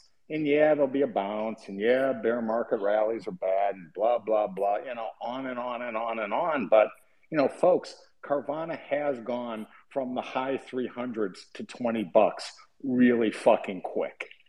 But cumulatively, the people who are short Carvana lost their ass because they were short it from 40 to 380. And instead of the liquidity and the float thing, which I'm not really good at, and I don't like talking about anything I'm not good at because I'll just confuse people. What I'm good at is the jaguar in the tree. And when I say I'm only interested when the jaguar falls out of the tree. Carvana is the textbook of the jaguar falling out of the tree and when you're supposed to get out of something, whether either sell your long or short. And this market is quickly or getting close to approaching the jaguar in the tree, where if the jaguar falls out and it hasn't fallen out quite yet, it's going to be very hard to repair the thing for a long time, which gives George's thoughts about peak valuation in his lifetime, more credibility. That if people all of a sudden get scared and people start becoming less sellers of the stock, or selling Kathy Wood, or selling the triple Qs, or whatever they want to sell, things can get out of control. And because Mark, let me interrupt. I'm going to actually act as Switzerland. Mark Newman to Mark Cohodes. I'm going to be the go-between here. So, Mark Newman, I'm going to put a question to you. You can maybe frame a good question back to Mark Cohodes. And that is, just like in Japan, for those of you who don't know him, I've known Mark Newman for, 30 years, I believe, or thereabouts, almost 30 years. And Mark started his career on the Tokyo desk for Merrill Lynch. And when I was very active in the Japanese market, my first hedge fund in the 90s, that's when I first met Mark. And Mark, let's go back to another time, another place in Tokyo, where for those that expert in things Japanese as you are or were, the idea that the large cross holdings in the Japanese stock market that made for effectively you had a very small float, and the effective market cap, if you canceled everything out, was actually much smaller. So let's say we had a typical, Zaibatsu group company like Sumitomo or Mitsubishi or Mitsui, and let's say there's Sumitomo Bank or Sumitomo Rubber or Sumitomo Real Estate or Sumitomo. So let's say you have Sumitomo Chemical, which is not a large cap stock, and let's say it's got a market cap of $1 billion. I'm just making numbers up, but let's say 80% of the stock is owned by group companies. So the available float was only 200 million out of $1 billion. And then let's say that you get mindless momentum buying coming into the market. It wasn't so much index buying; it was more just housewives just throwing money at anything that would move. Chemicals going up a lot because the float is not that great, and momentum but gets more momentum. And then you got into the whole Tobashi thing. So I'm actually stealing your question, Mark, but I'm setting it up for you, whereby company A would raise money and company B would raise money, and company A couldn't buy its own stock, but company A would buy company B, and company B would buy company A. I'll buy yours if you buy mine. And so on the way up, as long as the drinks are flowing and liquidity is good, no problem. It's like safe sex. Nobody, but no price discovery at all. But when, because of inflation or whatever, that they have to stop serving the drinks, and someone needs to start selling because what's the matter? You got a little liquidity problem there, Mr. Newman? There's no legitimate buyer on the other side. So, Mark, you maybe want to tell stories like I'd call up and be yelling at you. Oh, imagine that, right? We'd want to, short 10,000 shares of Sumitomo Chemical, let's say, or 100,000 shares of Sumitomo Chemical, and let's say it's 1,000 bid, 1,000 shares at 1,000, 1,000 shares at 990, and you'd say, well, George, I could sell 5,000 down to 950, and I'd be like, Newman, are you crazy? That's down 5%. And you'd be like, well, that's all there is. And we'd hit the bid. We go to 950. The only problem is you got 95,000 behind that, all right? And the funny, we were involved in some good old recreational shorting, so it wasn't a problem. But if any legitimate owner wanted to sell, there was no bid. It was a complete fugazi of a market. So you went from a market where there was no to one where all of a sudden people are trying to find some price discovery. And the Nikkei went from 39,000 down to 7 over a period of a couple decades. So, Mark, I don't know what part of that you want to add to, embellish, disagree with, but I just wanted to set the context for you. Mr. Newman? Yeah. So Japan Inc. is a different mindset than the USA. Right. And I spoke to my old friend Jillian Tett, who runs big wig at the FT. We were friends in Japan when she ran FT Japan. And I said to her, Jill, what's the difference between people here in the States now behaving in their interest versus in Japan as sort of a part of social behavior, if you will. And she highlighted, and she's a anthropologist by nature, PhD, and she said the ability to work together and the desire for cohesion. And if you think about that, George, in the cross shareholdings that you talk about, that's why they never really paid huge dividends in Japan, because it was like, why would I pay this guy when he's just going to pay me back in the shares of his company that I own? Similarly, they couldn't buy their own. So there's this whole I won't sell if you won't sell, and we're protecting Japan Inc. as to not be as aggressive. Now, the foreigners, they have their own views and wants and wishes, but here in the States, like, let's think about all the big Tiger, Cotu, D1, Whale Rock, etc. Those guys are sort of in a similar game in the sense that they're in these private deals, right? And that everyone's sort of marked to make believe. And they're also in these big, large public companies. But I think that the rubber meets the road difference is here, people are more willing to, for lack of a better term, screw your neighbor a little bit. Like, it's at the end of the day, it comes down to me, that investor. Whereas in Japan, the guy was like, well, that's my neighbor and that's my friend. And we are both Japanese and we are in the same Japan Inc. So I think that's a slight difference, but it still speaks to that liquidity, George. We know that if Mr. Sato and Mr. Suzuki are not in the market because they're not participating, George Noble comes in to sell something. Well, it's George Noble against a much smaller pool, and then liquidity becomes a major issue. So I think that sort of difference is why Japan is allowed to muddle along more simply and in a less vol environment, whereas here people are willing to just be like, right, Mark, I agree with your point, but that's how it's different. But I want to go back, but I want to get back to, I think, the key point here in service of making the case for why the market could go down much more savagely and severely and rapidly than people perceive is when you go from a market where there is no price discovery to one where there is. It's sort of like, I'll give you a different example. Let's say you got, I don't know, you have Enron, it's going up and up and up and up and up, and one bullshit story after another, and blah, blah, blah, blah, blah. And then all of a sudden one day it's discovered that, wait a second, they're bankrupt. The idea that, well, it's down 90%, how can I sell it? People are anchored off the last sale. That's the wrong way of looking at it. If it's bankrupt, it's bankrupt. Although in this crazy market, we've seen scenarios go back to Hertz a couple of years ago where it's bankrupt and it goes up. But I digress.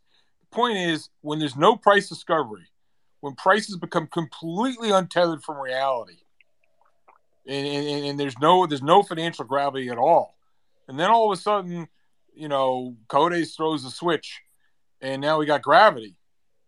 You got a little bit of a problem there. I mean, how would you respond to that, Mr. Newman? No, that's right. Look, so for a very long time, especially the last decade, we can all attest to on this call, on this space, fundamentals took a back seat. And I think that was enabled by the, decade-long money push and lower rates. And you know that in Japan, obviously, that zero interest rate has gone on for George, we're going on 30 plus years now, right? So that's why the fundamentals and sort of the zaibatsu, the cross holdings that you speak of in Japan, are less impacted because ZIRP has been in place forever. Whereas here now we are in this 6-month, 8-month, 10-month hawkish regime, and all of a sudden fundamentals start to matter a little more. At least we can say the shittiest of the shit are being thrown out. That's the first to go. So then if we're really in this firmer rate regime for a much longer time, then these fundamentals matter. And then liquidity matters more because it's not as readily available in a higher rate. So it's coming together. Yeah, Can I throw something? Yeah, Mark, I want to go to you, but let's just start with, I'm going to give the floor to you. I want you to go to one specific point that Mark Newman just made, the last point he made. Have you ever seen in your career, because I haven't, my whole career, I thought there was some relationship between the underlying value of a company and its price, but never have I ever seen such a disconnect between value and price. Or, to me, stock prices in the last few years have been much more a reflection of how much liquidity is in the system than any inherent value of the underlying assets. Ever seen such a large disconnect, Marc Cohodes? Yes, and where this jogged my memory is I was thinking of Jaguar in a tree, and then I was listening to Mark and you talk. So a long time ago, and most of you won't know this name, we were short Iomega. And Iomega was a manufacturer of something called the Zip Drive and a Jazz Drive. And we got so destroyed in the name, I think the year we were short it, we must have been down 35%, something like that. And we had to cover the stock for damage control so we wouldn't go out of business. We thought the thing had topped at 26 up from $1 and the stock was 55 and we were destroyed. Absolutely destroyed. Covered about 90% of it at or close to the top. Huge disaster. But our scenario began to play out and they missed a quarter and the stock immediately went from 55 to about 28. And I stuffed us back in Iomega, and David Rocker almost killed me. He almost lynched me for getting back in the thing huge. Then they had more bad news, and it went from 28 to 17, and we did more. And then they had more bad news, and it went from 17 to 10, and David Rocker said, let's just cover it. We've ended up making money, and we were losing, so this is a huge win. I said, no. Because Iomega is going to go out of fucking business. And it doesn't matter, it's at 10, down from 55, which is down, let's just call it 80%. I think they're going to go out of business.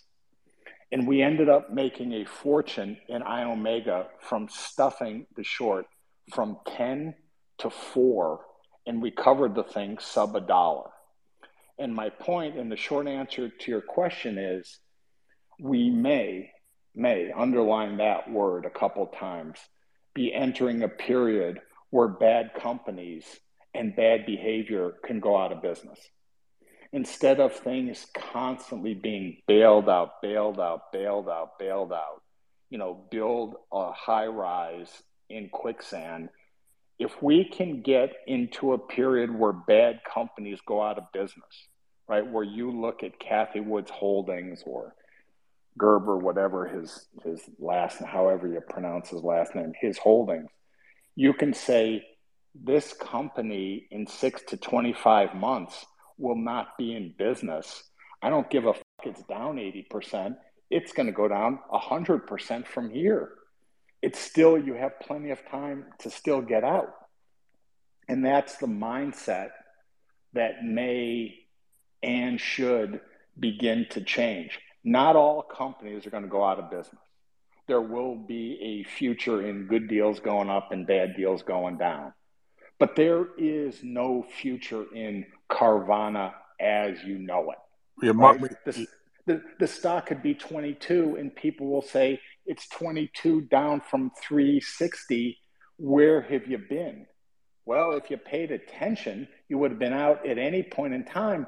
But if it goes from 22 to 4, you're going to be happy you sold it at 18 or 16 or 21 or wherever it is.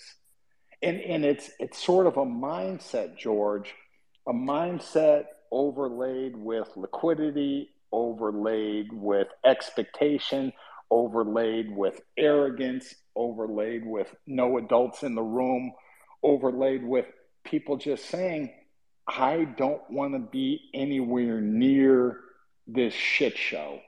So although I've made a huge mistake not selling it now, at least I get something. Yeah, Mark. It's the mindset, the mindset where people may talk bearish, but as you said earlier, they're all fully invested. Yeah, Mark, 100%. Let me just pile on another way. Let me take it another way. I love talking to you, man. Let me play it another way. I went to a conference in December of 2018. It was in New York City.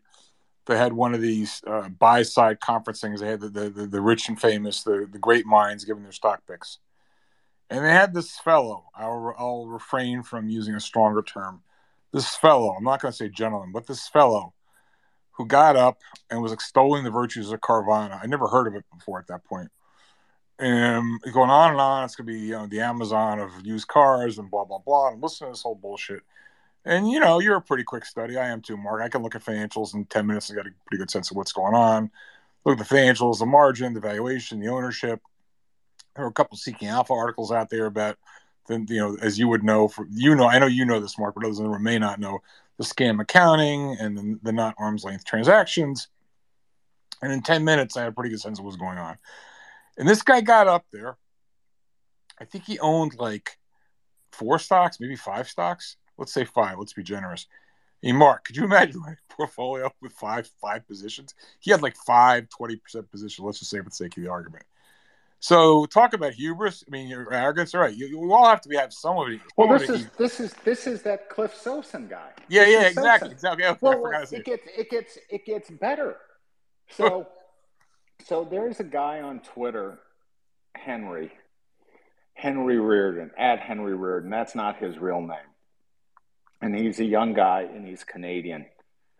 And again, him and Porter, in my mind, are operating at probably the highest level I've seen investors operate at in decades. These guys are knocking it out of the fucking park. I mean, and they're right for the right reason, and they have things bet right. So this guy, Henry, reaches out to me when Carvana's like at 300. He says, can you help me with this? And I said, like, what's your story? And he tells me and he sends me his stuff. And I just said, you're right on track, but your story is just too complicated. You need to speak in 8th grade so people understand it. And he adjusted his pitch, and the company has blown up and they've fundamentally missed, and he's all over it. And he sent me some interaction that he had with Sosin, when the stock was 300. And he sent Sosin all this fundamental information, how Carvana was completely fucked. And Sosin responded back and so disrespected this guy that it's just absolutely staggering how arrogant, wrong, and stupid Sosin was, because Sosin let stock price do his analysis rather than looking at the fundamentals. And I mentioned to Henry, I said, let this motivate you, that this cocksucker is so disrespecting you and your work that you just never, ever, ever let up. Ever let up. And Henry, he's shitting on Carvana every day to this day. But these guys who confuse one, bull market with brains, 2, let stock price do their analysis, and things like that. You mix that in also, you throw that spice in the chili with everything else we've discussed. You're really dealing here with a witch's brew. And someone just DM'd me about, Julian Robertson, and I like Julian, and I've known Julian forever.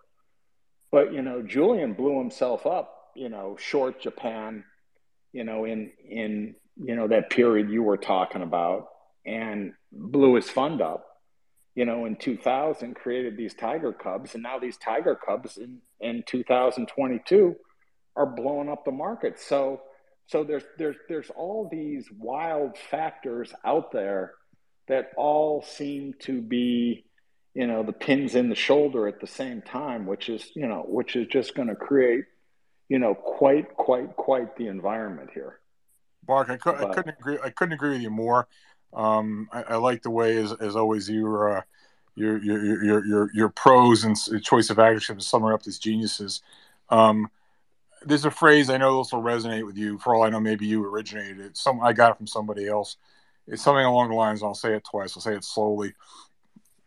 I'm not young enough to know everything. I repeat, I'm not young enough to know everything. You get run over enough times, like you and I have, my friend, and you get humbled, and the more you learn, the more you read, the more you realize you don't know. And you have these characters like this fellow you were just mentioning about the Carvana, the Sosin character. He was the one pitching Carvana in December of 18. I took one look at it as a complete flaming pile of shit. This is worth nothing. I had no position in it. I've never touched a share of Carvana because I also looked at the short position, which also goes back to the market structure point we're talking about before about small floats. And I'm like, you know what?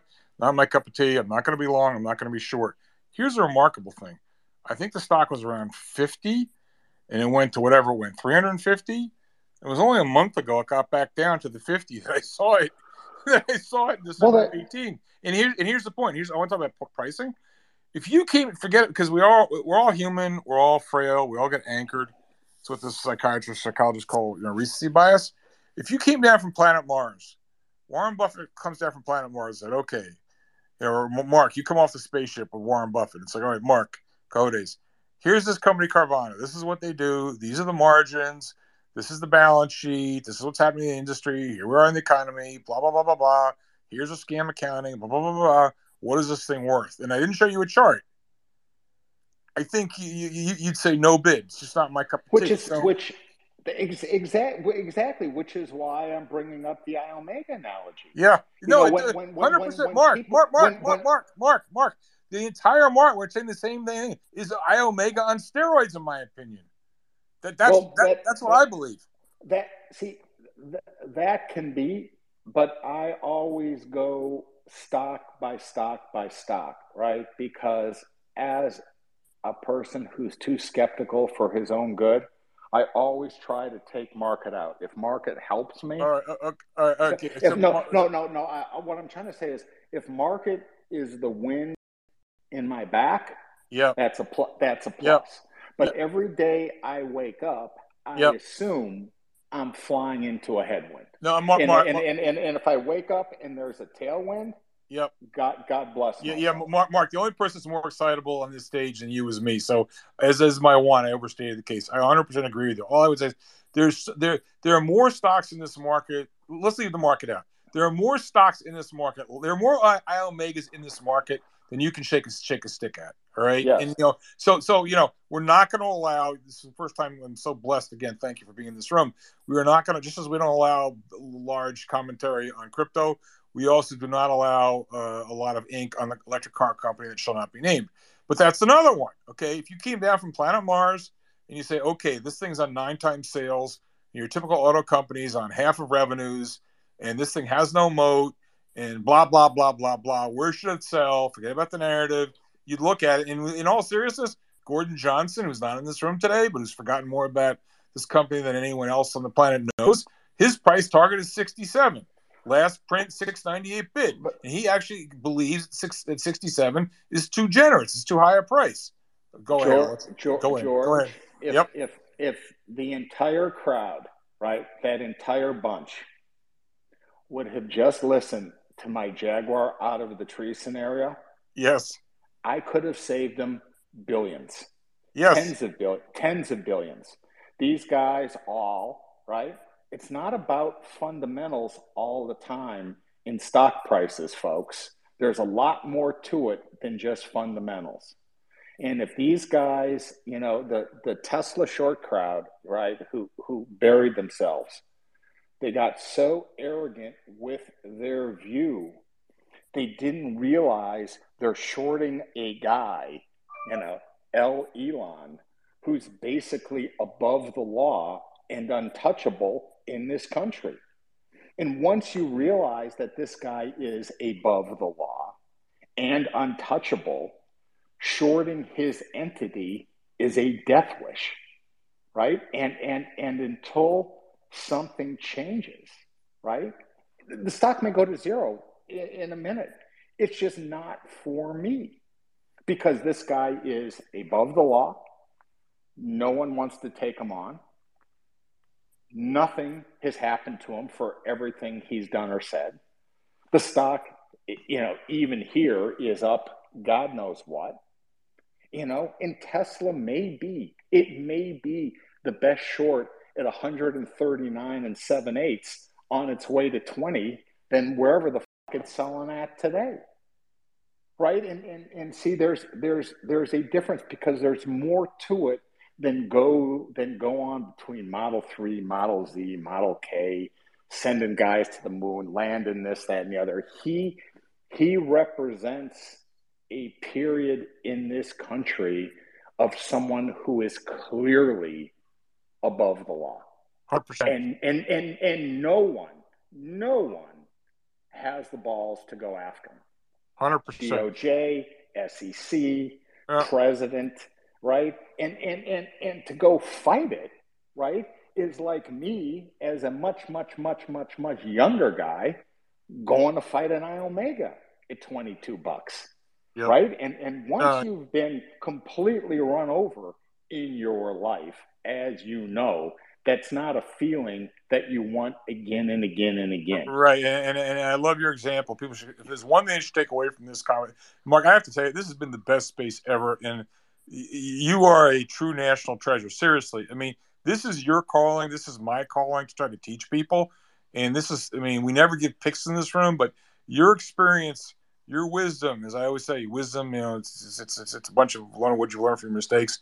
You and I corner the market on that, and I have to say, this is probably the best single space we've ever done. So I want to thank you for that. Let's get some other questions in here because I don't want to monopolize this whole thing. And we're going to do Prodigal because he's had his hand up for a while. Then Oil God.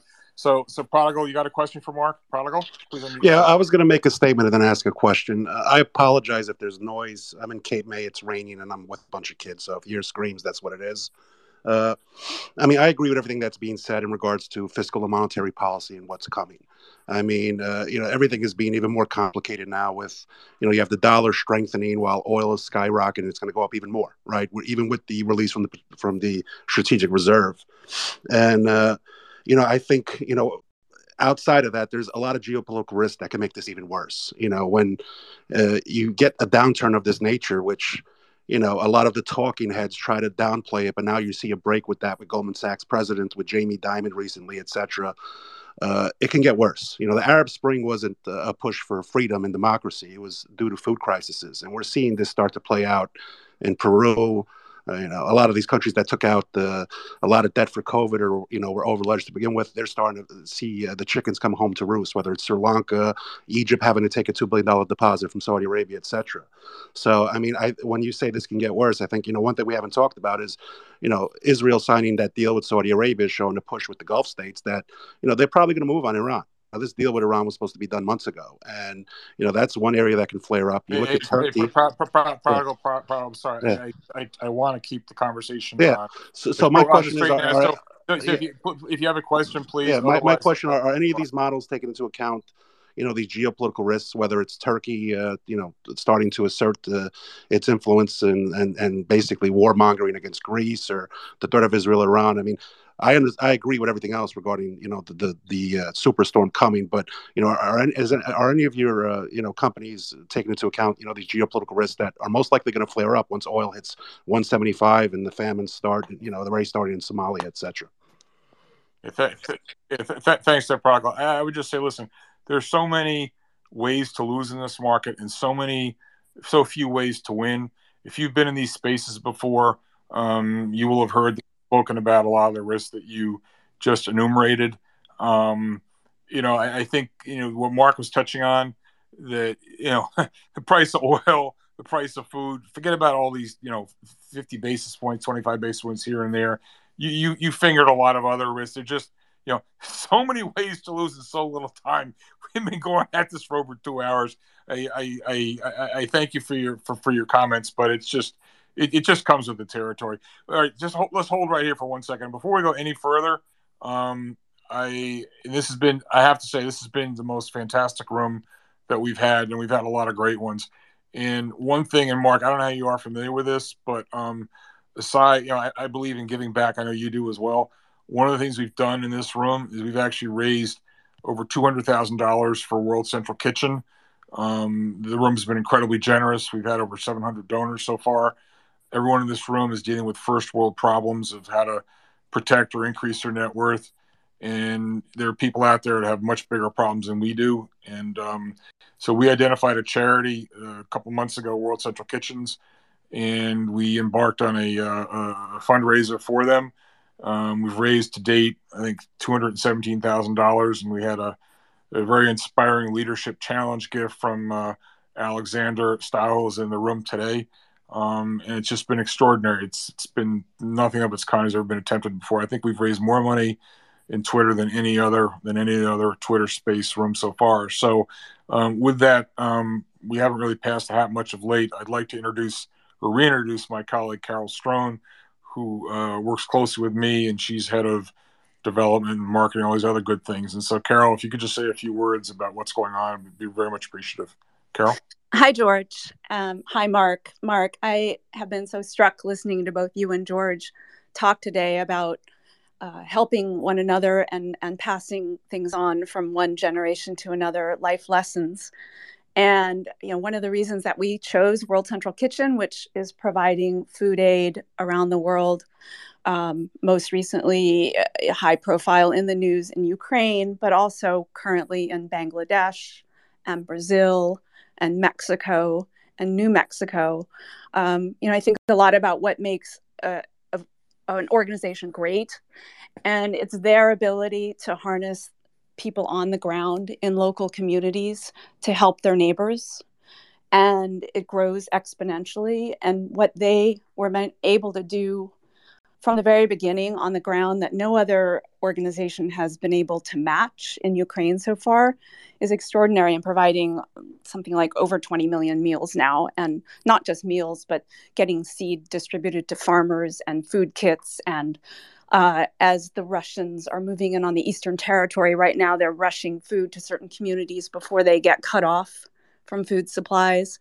It's just to say that they have been so inspiring to everybody around the world in the past couple of months. The thing about disaster relief philanthropy is that about a third of all giving happens in the first month.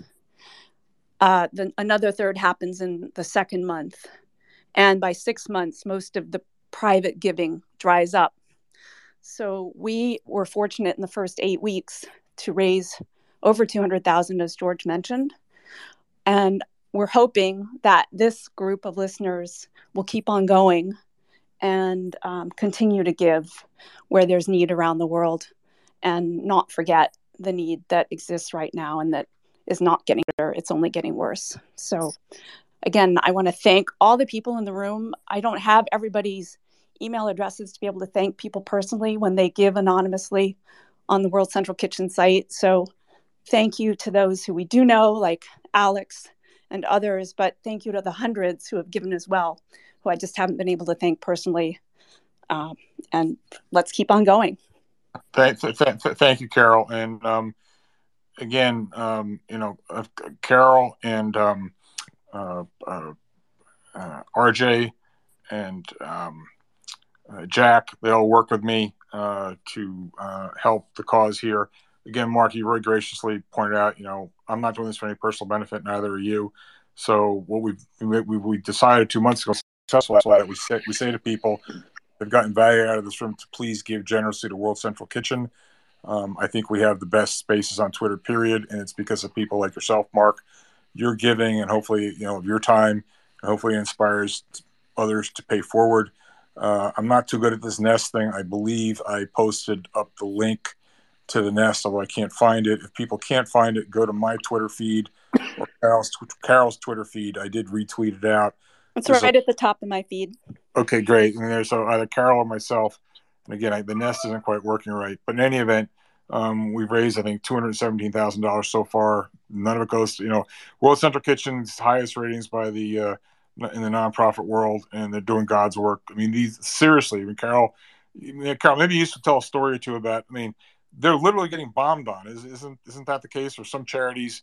You may want to talk about with the pandemic and how a lot of charities just went out of business and don't have the infrastructure to help with these types of relief. Yeah, efforts. I mean, there are several key reasons.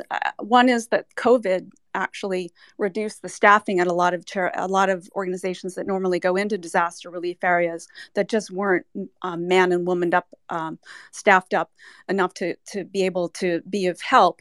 The other is that a lot of organizations limit their mission to natural disasters, and people don't consider war to be a natural disaster. So it just was beyond the mission statement of a lot of organizations.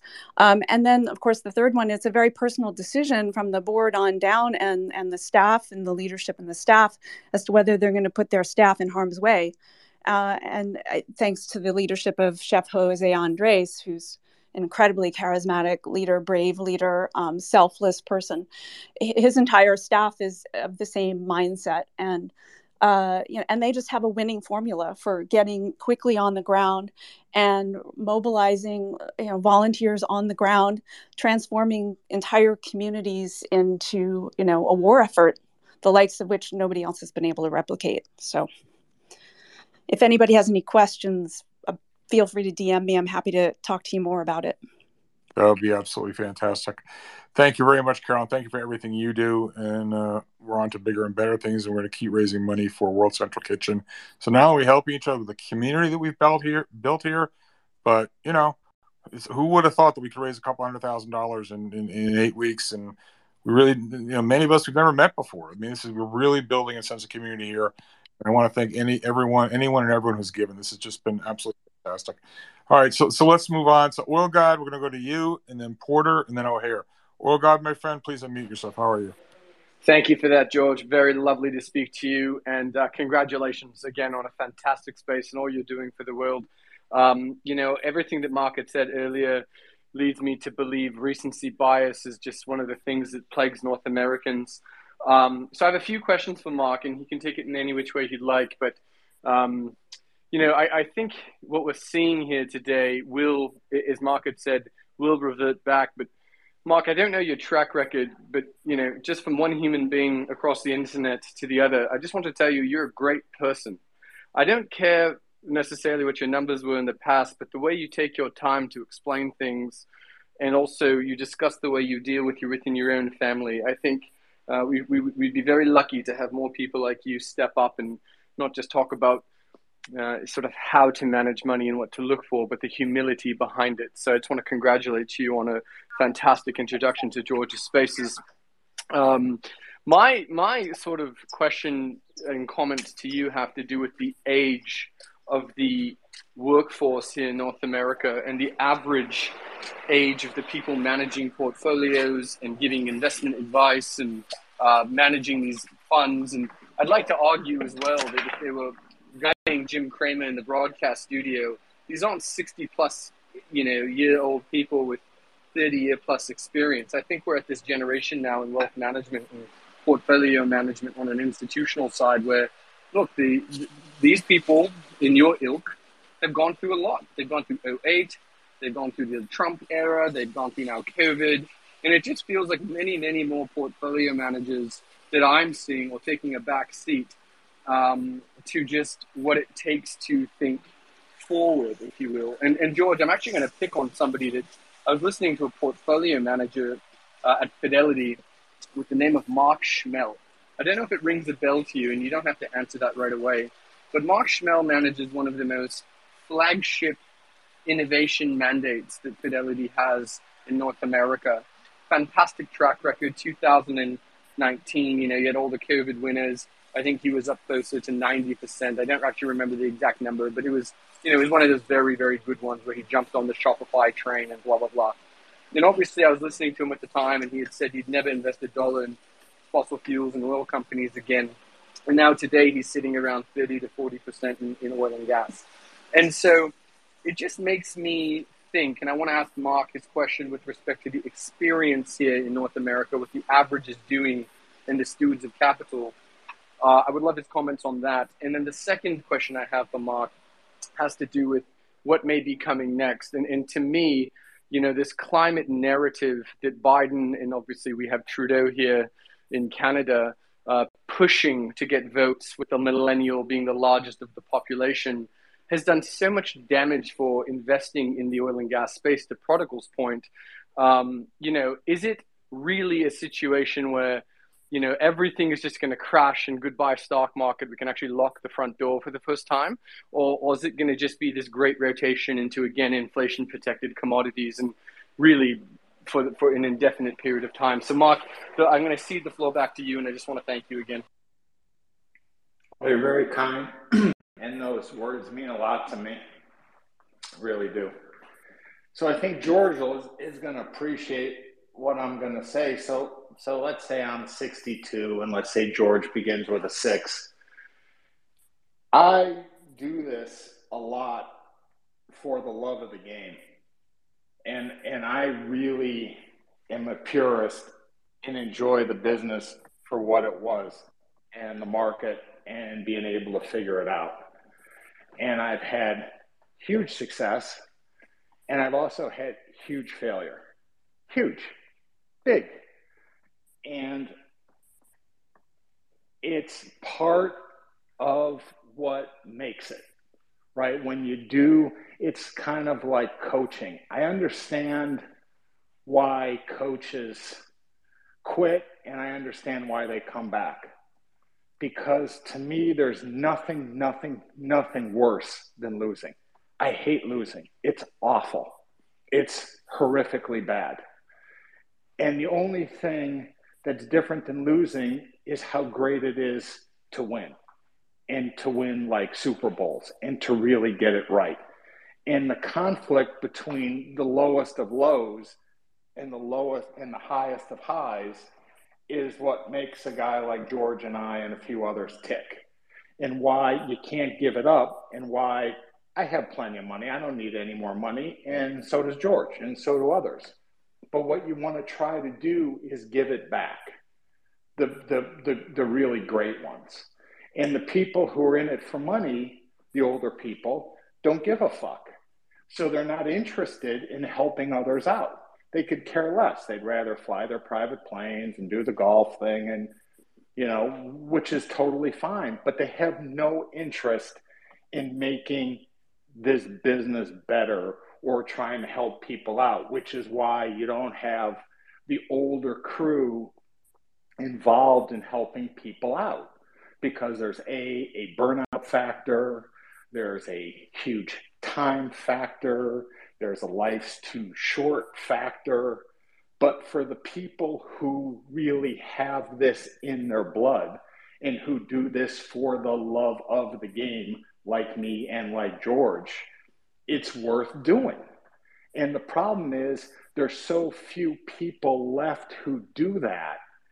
It leads to a vacuum of inexperienced people who have no real clue of what they're doing, who haven't been stressed enough in life, who are used to being told they're always right, and they're always great, and they're always super, and they've never had adversity, which is why you're set up for the problems that we currently have, or could have in the future, because they've never been tested. They've never been told they're wrong. They've never been told they're foolish. They've never been told they're going to lose all their money if they keep it up.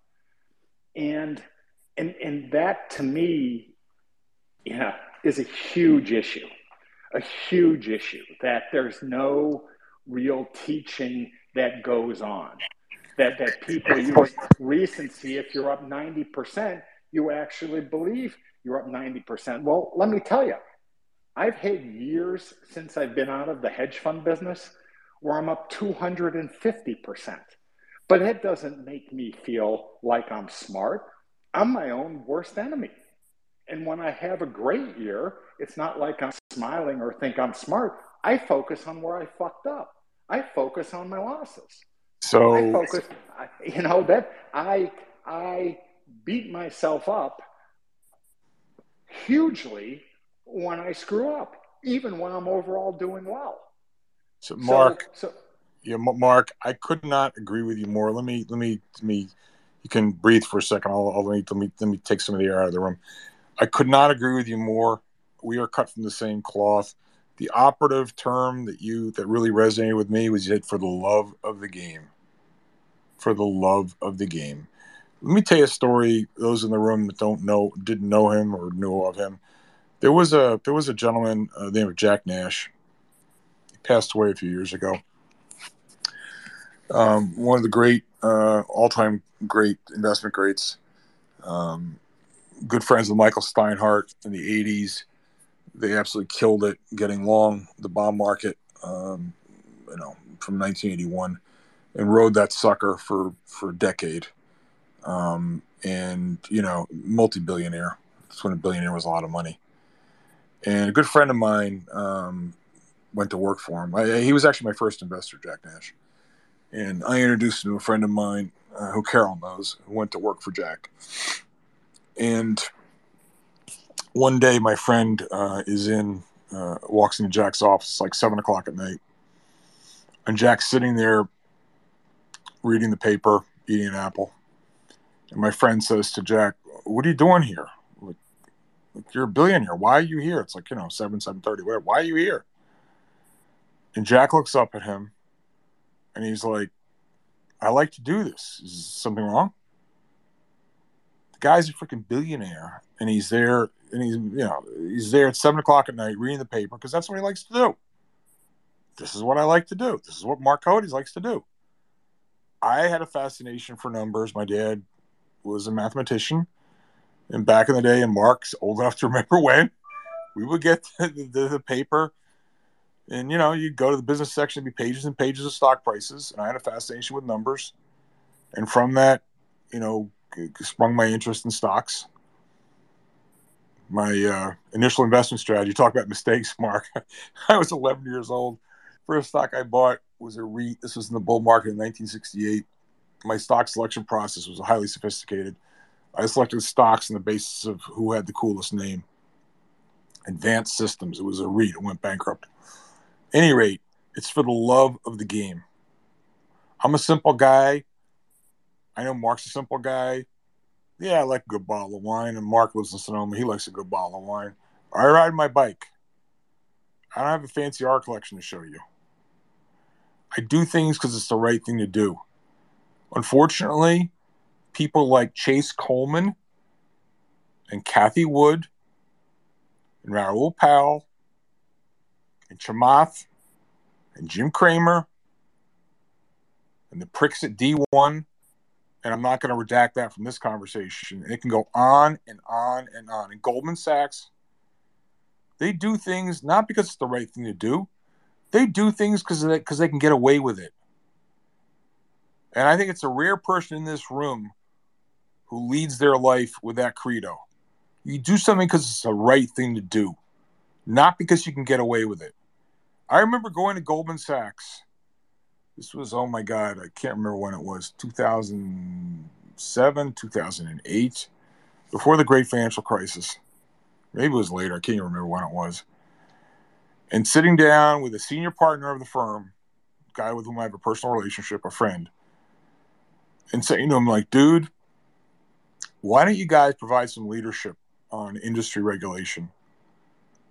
Because if you don't self-regulate, I got news for you. Someone like Elizabeth Warren, who's freaking clueless, they'll do it. They don't know where the skeletons lie. They don't know what the real problems are. They'll come up with bad laws, and it's not going to stop anything. Much better, you guys don't know where all the skeletons are because you buried them, and you'll also prevent stupid regulation." But no, they wouldn't want to hear anything about that. Why? Because they're too busy lining their own pockets. And I'm going to end my rant with a question back to Marc. Wall Street's never been a place for Boy Scouts. We know that. We know that. People go there because the money's there. But the problem's been that this bubble over the last 4 decades, started by Alan Greenspan, passed on to Ben Bernanke, Janet Yellen, Jerome Powell, go down the list. The hyper-financialization of the economy has resulted in the financial sector going from, I don't know, whatever it was, like 5% of GDP to 25%, whatever the numbers are. They're all over the place. Used to be finance just provided a utility function, providing risk capital, channeling savings from savers to those who need the capital. But then, somewhere along the way, we can go back to, Glass-Steagall and the Clinton administration and Bob Rubin and all the rest. The game changed. And finance became an end unto itself. And the table stakes became so large that it increasingly encouraged bad behavior. I mean, when I started at Fidelity, I was in 1981. I was a summer student in 1980. But in 1981, I went to work there. People like, Fidelity, what is that? They're managing $8 billion. Could have made 50% more money going to work as an investment banker. I was a stock nerd. I like numbers. Go into a meeting in a conference room where there's, a dozen guys, 15 guys sitting around a table. Peter Lynch with his, ripped corduroy suit. We're stock nerds, just telling stories to each other. There was integrity. You're using your head. Now it's just a giant game. It's a gamification of the stock market.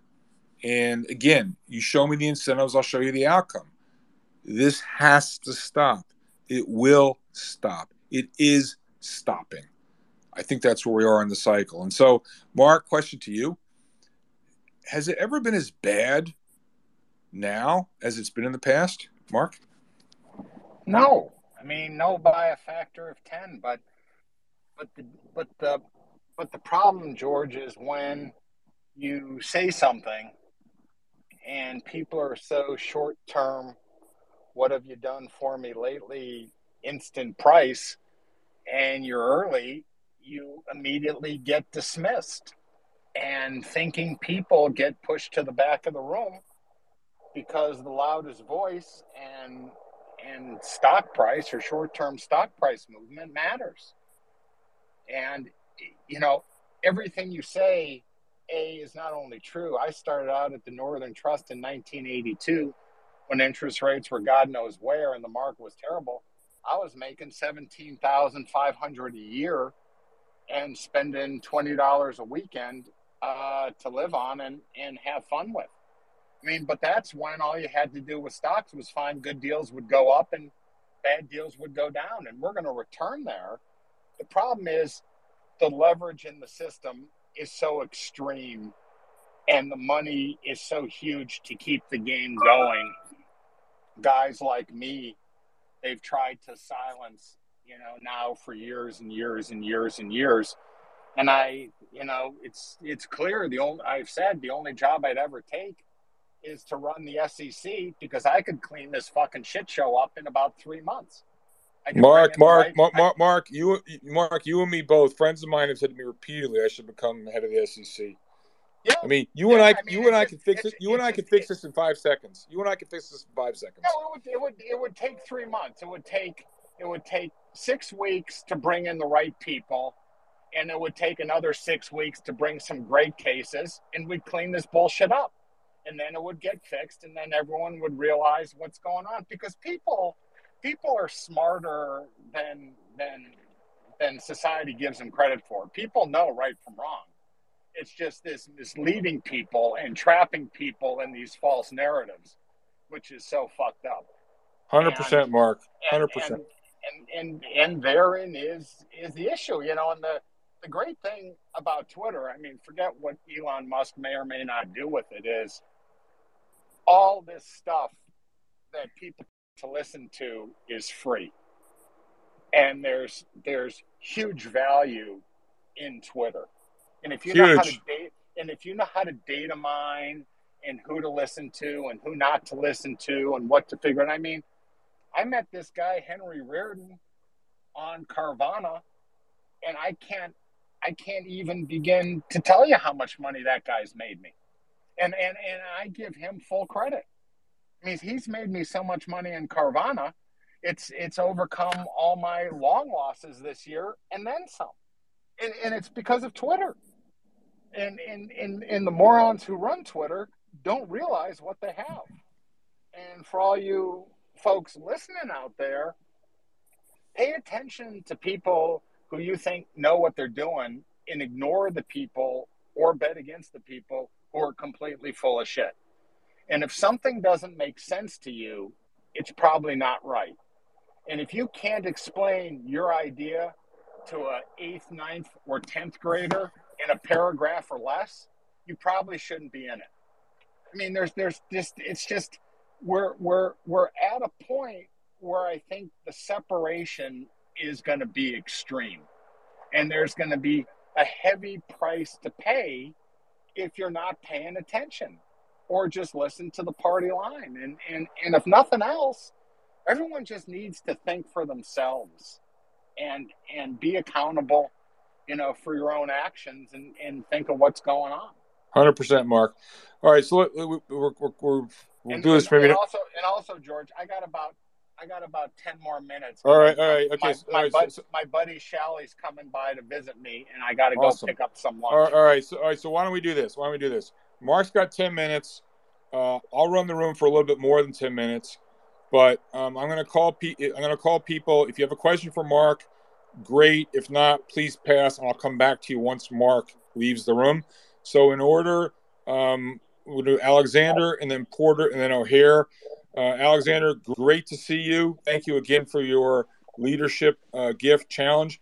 If you have a question for Mark, that's great. Otherwise, please hold it until Mark leaves, because we've only got 10 more minutes. So Mark, Alexander, good to see you. What's on your mind, my friend? Yeah, hi.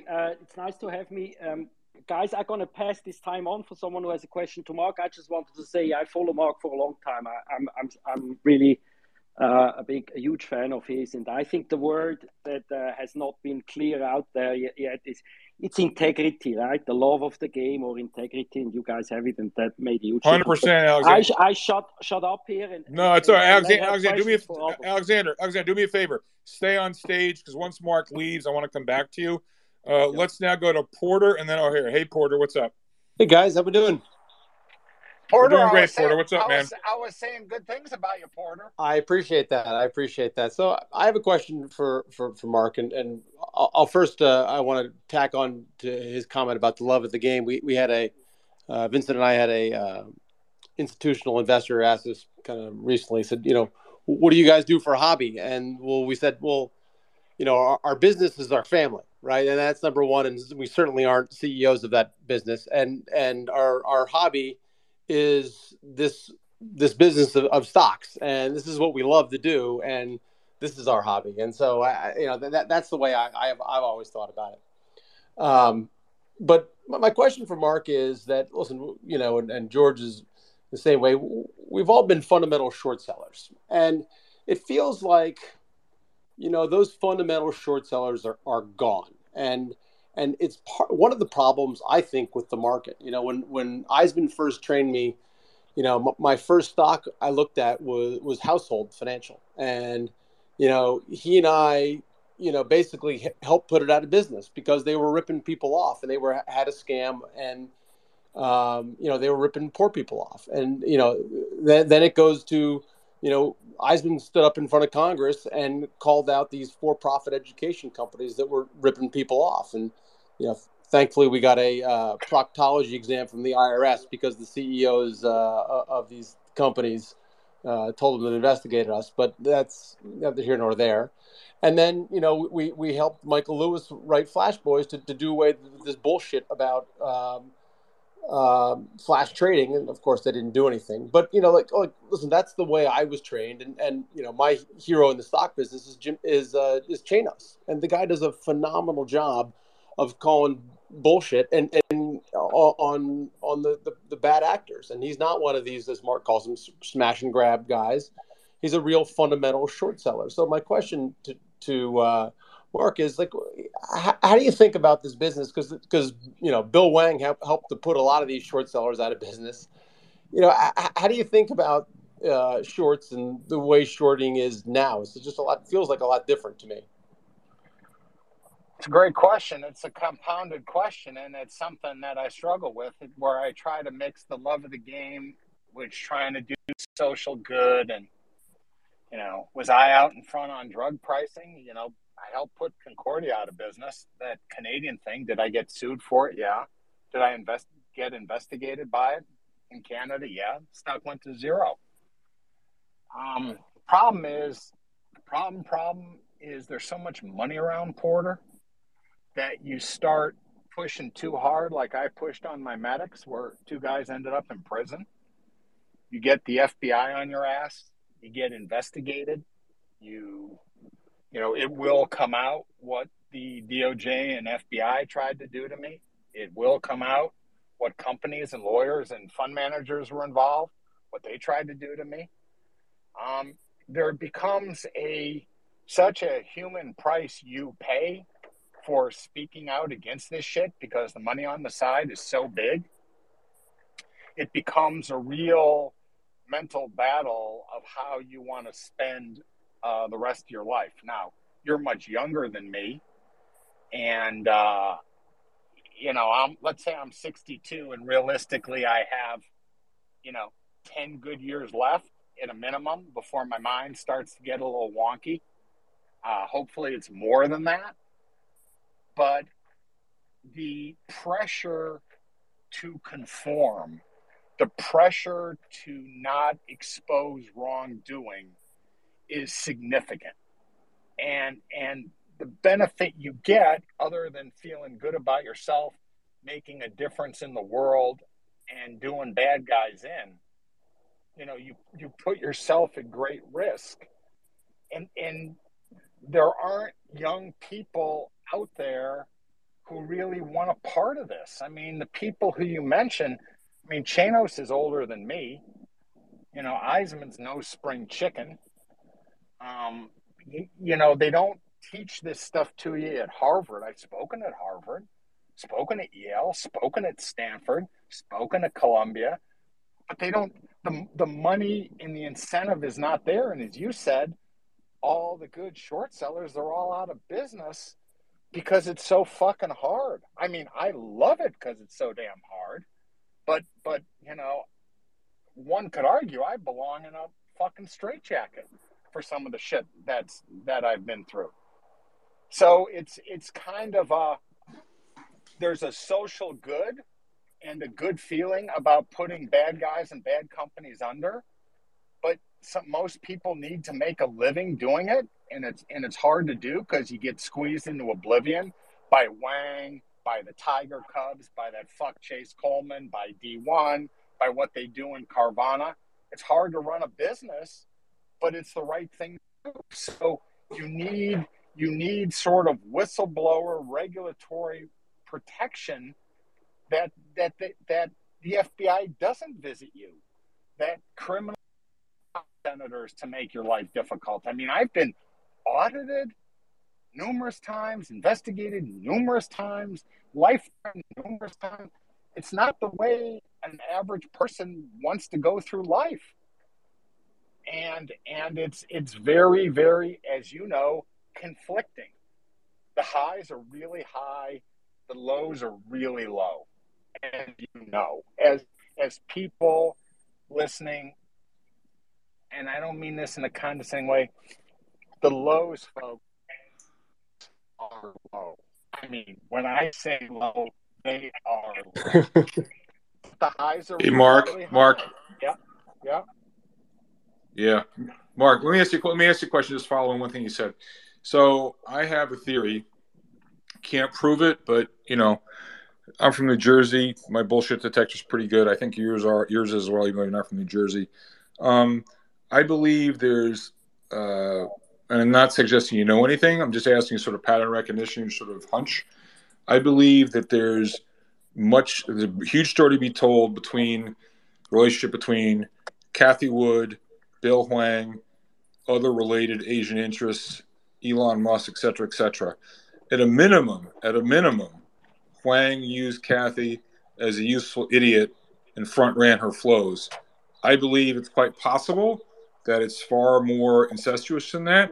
There's an easy way to figure that out. All that Kenzo has to do is go in and compare the trading account side by side, Huang against Wood. I know you don't know anything, but just based on your bullshit detector and pattern recognition, what is your best guess, or put it this way, how plausible do you think my theory is, and is it deserving of a complete investigation and review? In other words, how incestuous is the link between Wood, Huang, and other related parties, and possibly one of the greatest manipulations ever in history? I think your bullshit detector is right. I need to know a lot, and there's a lot I can't talk about, but suffice it to say, I have strong reason to believe that Wang was an operative for launderers and bad foreign interests. I think Wang and his relationship to various Tiger Cubs was at a minimum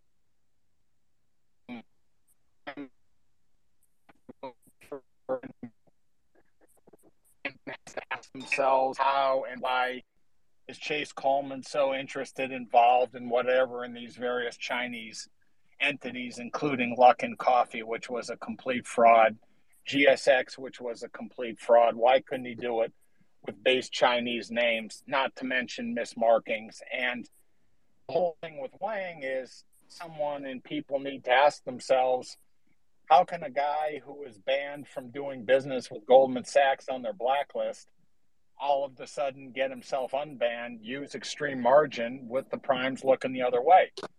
The enablers of the brokerage firms, media, law enforcement looking the other way on these guys, I think is extreme. I think it'll all come out. The problem is George, at which point the damage will be done.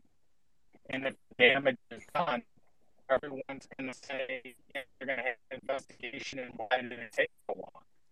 I mean, the stuff I gave Warren staffers, what Warren staffers know about Citadel related stuff, their role in it, who gets bailed out, pulling by,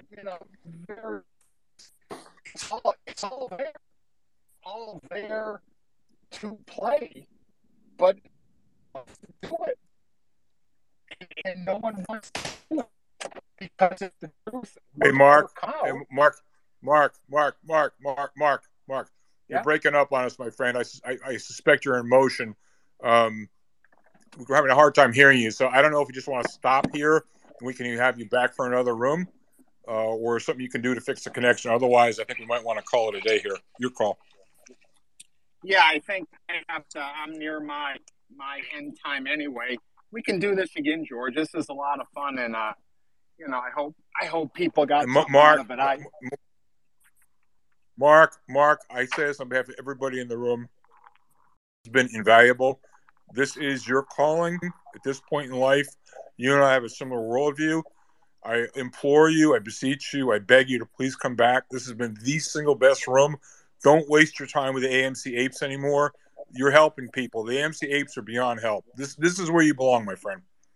George, I appreciate it. I'll be back. My priority number one is to get my arm and shoulder fixed. And but this is fun. This is great, and we'll do it again. Mark, you have a good one. We'll see you before too long. We're going to keep the room going, but Mark, you're dismissed. Go take care of your arm. Take care, George. Bye. Take care, Mark. All right, so let's go back to Alexander, and then we're going to do O'Hare. Alexander, the floor is yours. Hey, George, nice. Thanks for having me. And this is a fantastic space, really. Thank you for doing this. And I just had two comments and then maybe a question. Number one, I thought this was really important what Carol just explained about, the timeline, sort of when people are giving and the things fade over time. And so maybe in 2 months' time, we want to connect and see what we can do together to, have a similar initiative again and make, don't let this Ukrainian thing go and make sure that we can help some more. Alexander, I can't thank you enough. I mean, seriously, I just want to point out that when you came along, I think we had $81,000. Carol, you remember the number better than I. We had $81,000, and Carol, we kind of went from like 81 to 200, didn't we, Carol? Because I was Alexander. Yeah, I think it was within 2 weeks, maybe 10 days, we got to our 200 goal. So extraordinary. The power of this community and the power of a matching gift and your leadership, Alexander. So thank you. Thank you for all you're doing for these people. And thanks, George, for the spaces you do and the knowledge you provide and therefore make people help also. But just quickly again, Carol, can you repeat for the audience what you just said about the timelines? When do people stop giving and why? Well, yeah, there's generally, it's a rule of thumb that with disaster relief philanthropy, as it's called, there's an arc, and the outpouring of giving, a third of it generally happens in the first 4 weeks, another third in the second 4 weeks, and then it trickles off from there. And 6 months later, there's practically no giving at all. And I'm talking about private giving. It's the same when you watch press coverage of an event. It's going to fade over time. People have short attention spans. And so the hope is that with this space, we can be running a marathon and, I guess, break that rule of thumb, so to speak. That would be fantastic because I expect this war to prolong for a long, long time. People that understand Putin a little better know this is not going to stop, and this is going to be the long game. So let's see what we can do, George. Yeah, Alexander, I was very moved in the past when you spoke about your personal involvement. There are many people in the room who I don't think probably heard you speak. It was a month or two ago.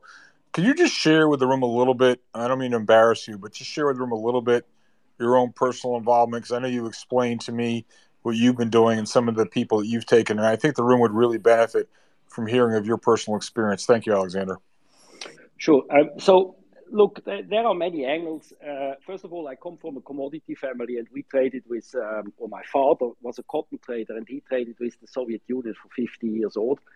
And then early in the 90s, he took the Kazakhs and Uzbeks to the Davos Symposium, and no one knew who they are and couldn't even spell the names of these countries. And so that's how we got to know some of these leaders better. And we also met Putin in those days, and we had a bad feeling from the start. But the first 4 years, he got a lot of credit from everyone. And then, today we know that he's just one of these, greedy, classic dictators that now has the agenda to put the Soviet Union back, and has no, call it, not even moral compass, but he's just nuts, right? He wants to put this together, and he couldn't care less how many people die on the way. And I think he's gonna, people will be surprised how long this takes. And if there is a peace agreement in between, make sure. I mean, I tell you now, and I announced this war in April. Go back to my tweets. That this is going to come, and everyone ridiculed me. But this is, if there is a peace agreement, it's just going to continue. The guy's nuts. So and he's, by the way, probably as popular in the country as he was back before the war. So it's not going to go away anytime soon. And just personally, what we did, my parents are housing now 8 refugees, and when they came to us, what was that, 4 weeks ago? All women, different ages, so from kid, 4 years old, to grandma, more than 70 years old,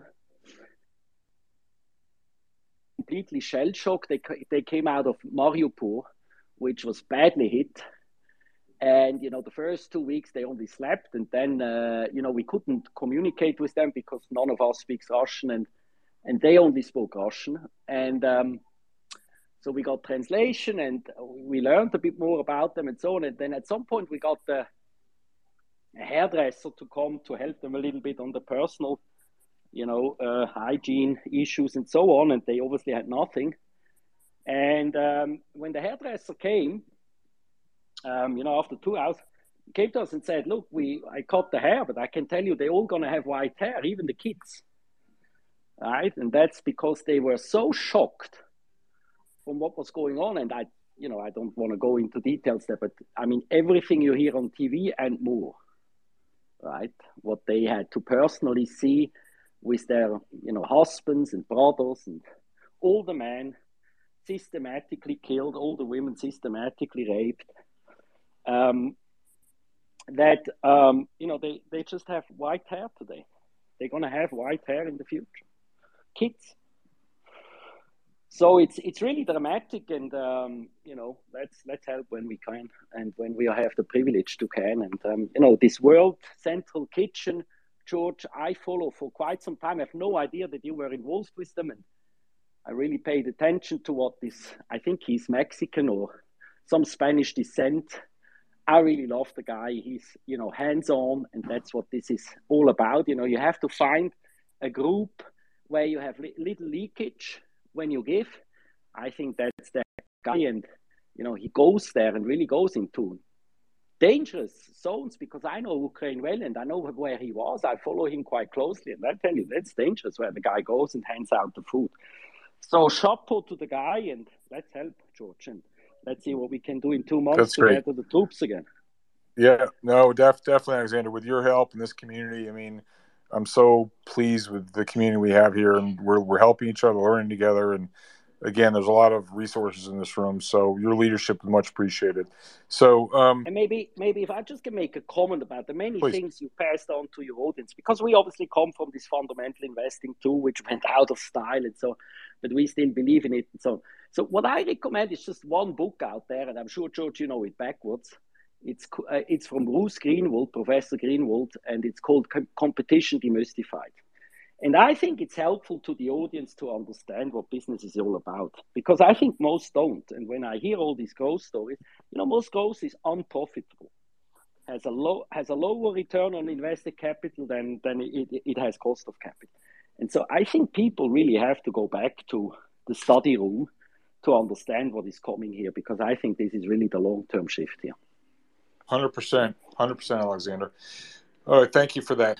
At any rate, we've been going at this for over 3 hours.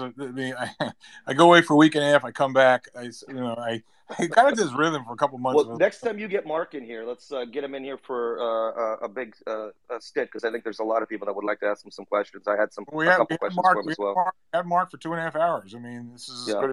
So no problem there. We will have Marc back again. Don't worry about that. But before closing, I want to ask everyone again. I think it's up on the Nest, and it's also on my Twitter feed. It's in Carol's Twitter feed. If you've gotten value from this room, please give to World Central Kitchen. This is extraordinary. The quality of this room, the participants in this room, those who've spoken, those who have not spoken.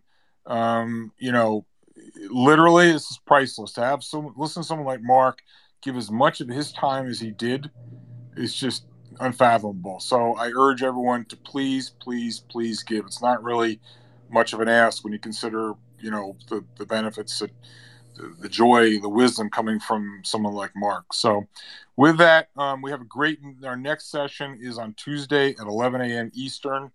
I'm going to in case you guys are wondering why I put these announcements up and I take them down. Twitter has this annoying feature where for Spaces, you only can advertise one room at a time. So I put the Julian Brigden announcement up yesterday, but then this morning I was in the mood because it's raining here to do another space. Little did I realize that my friend Marc Cohodes would show up, but I had to take the Julian Brigden down advertisement in order to advertise this room. I will now put it back up. Mark your calendars. It's 11 a.m. Eastern on Tuesday. Julian Brigden, one of the sharpest guys out there. He's been on the right side of transitory, which is bullshit. It ain't transitory. He's been on the right side of the economy, inflation, and the markets. You don't want to miss this. It's kind of similar to what James Ferguson was saying a couple weeks ago from Macro Strategy Partnership, and that was a home run room. The quality of these rooms it blows my mind. And I just, we're just getting better all the time. The audience is getting better. The questions are getting better. Speakers, everything. I mean, I defy, again, we have the best spaces because we have the best speakers, the best content, the best analysis, the best moderation, and the smartest audience. So with that, we're going to close the room. 3 hours and 10 minutes, enough. It's Sunday. Get a life, as they say. And we'll talk to you guys on Tuesday. Everyone take care. Bye-bye. Bye.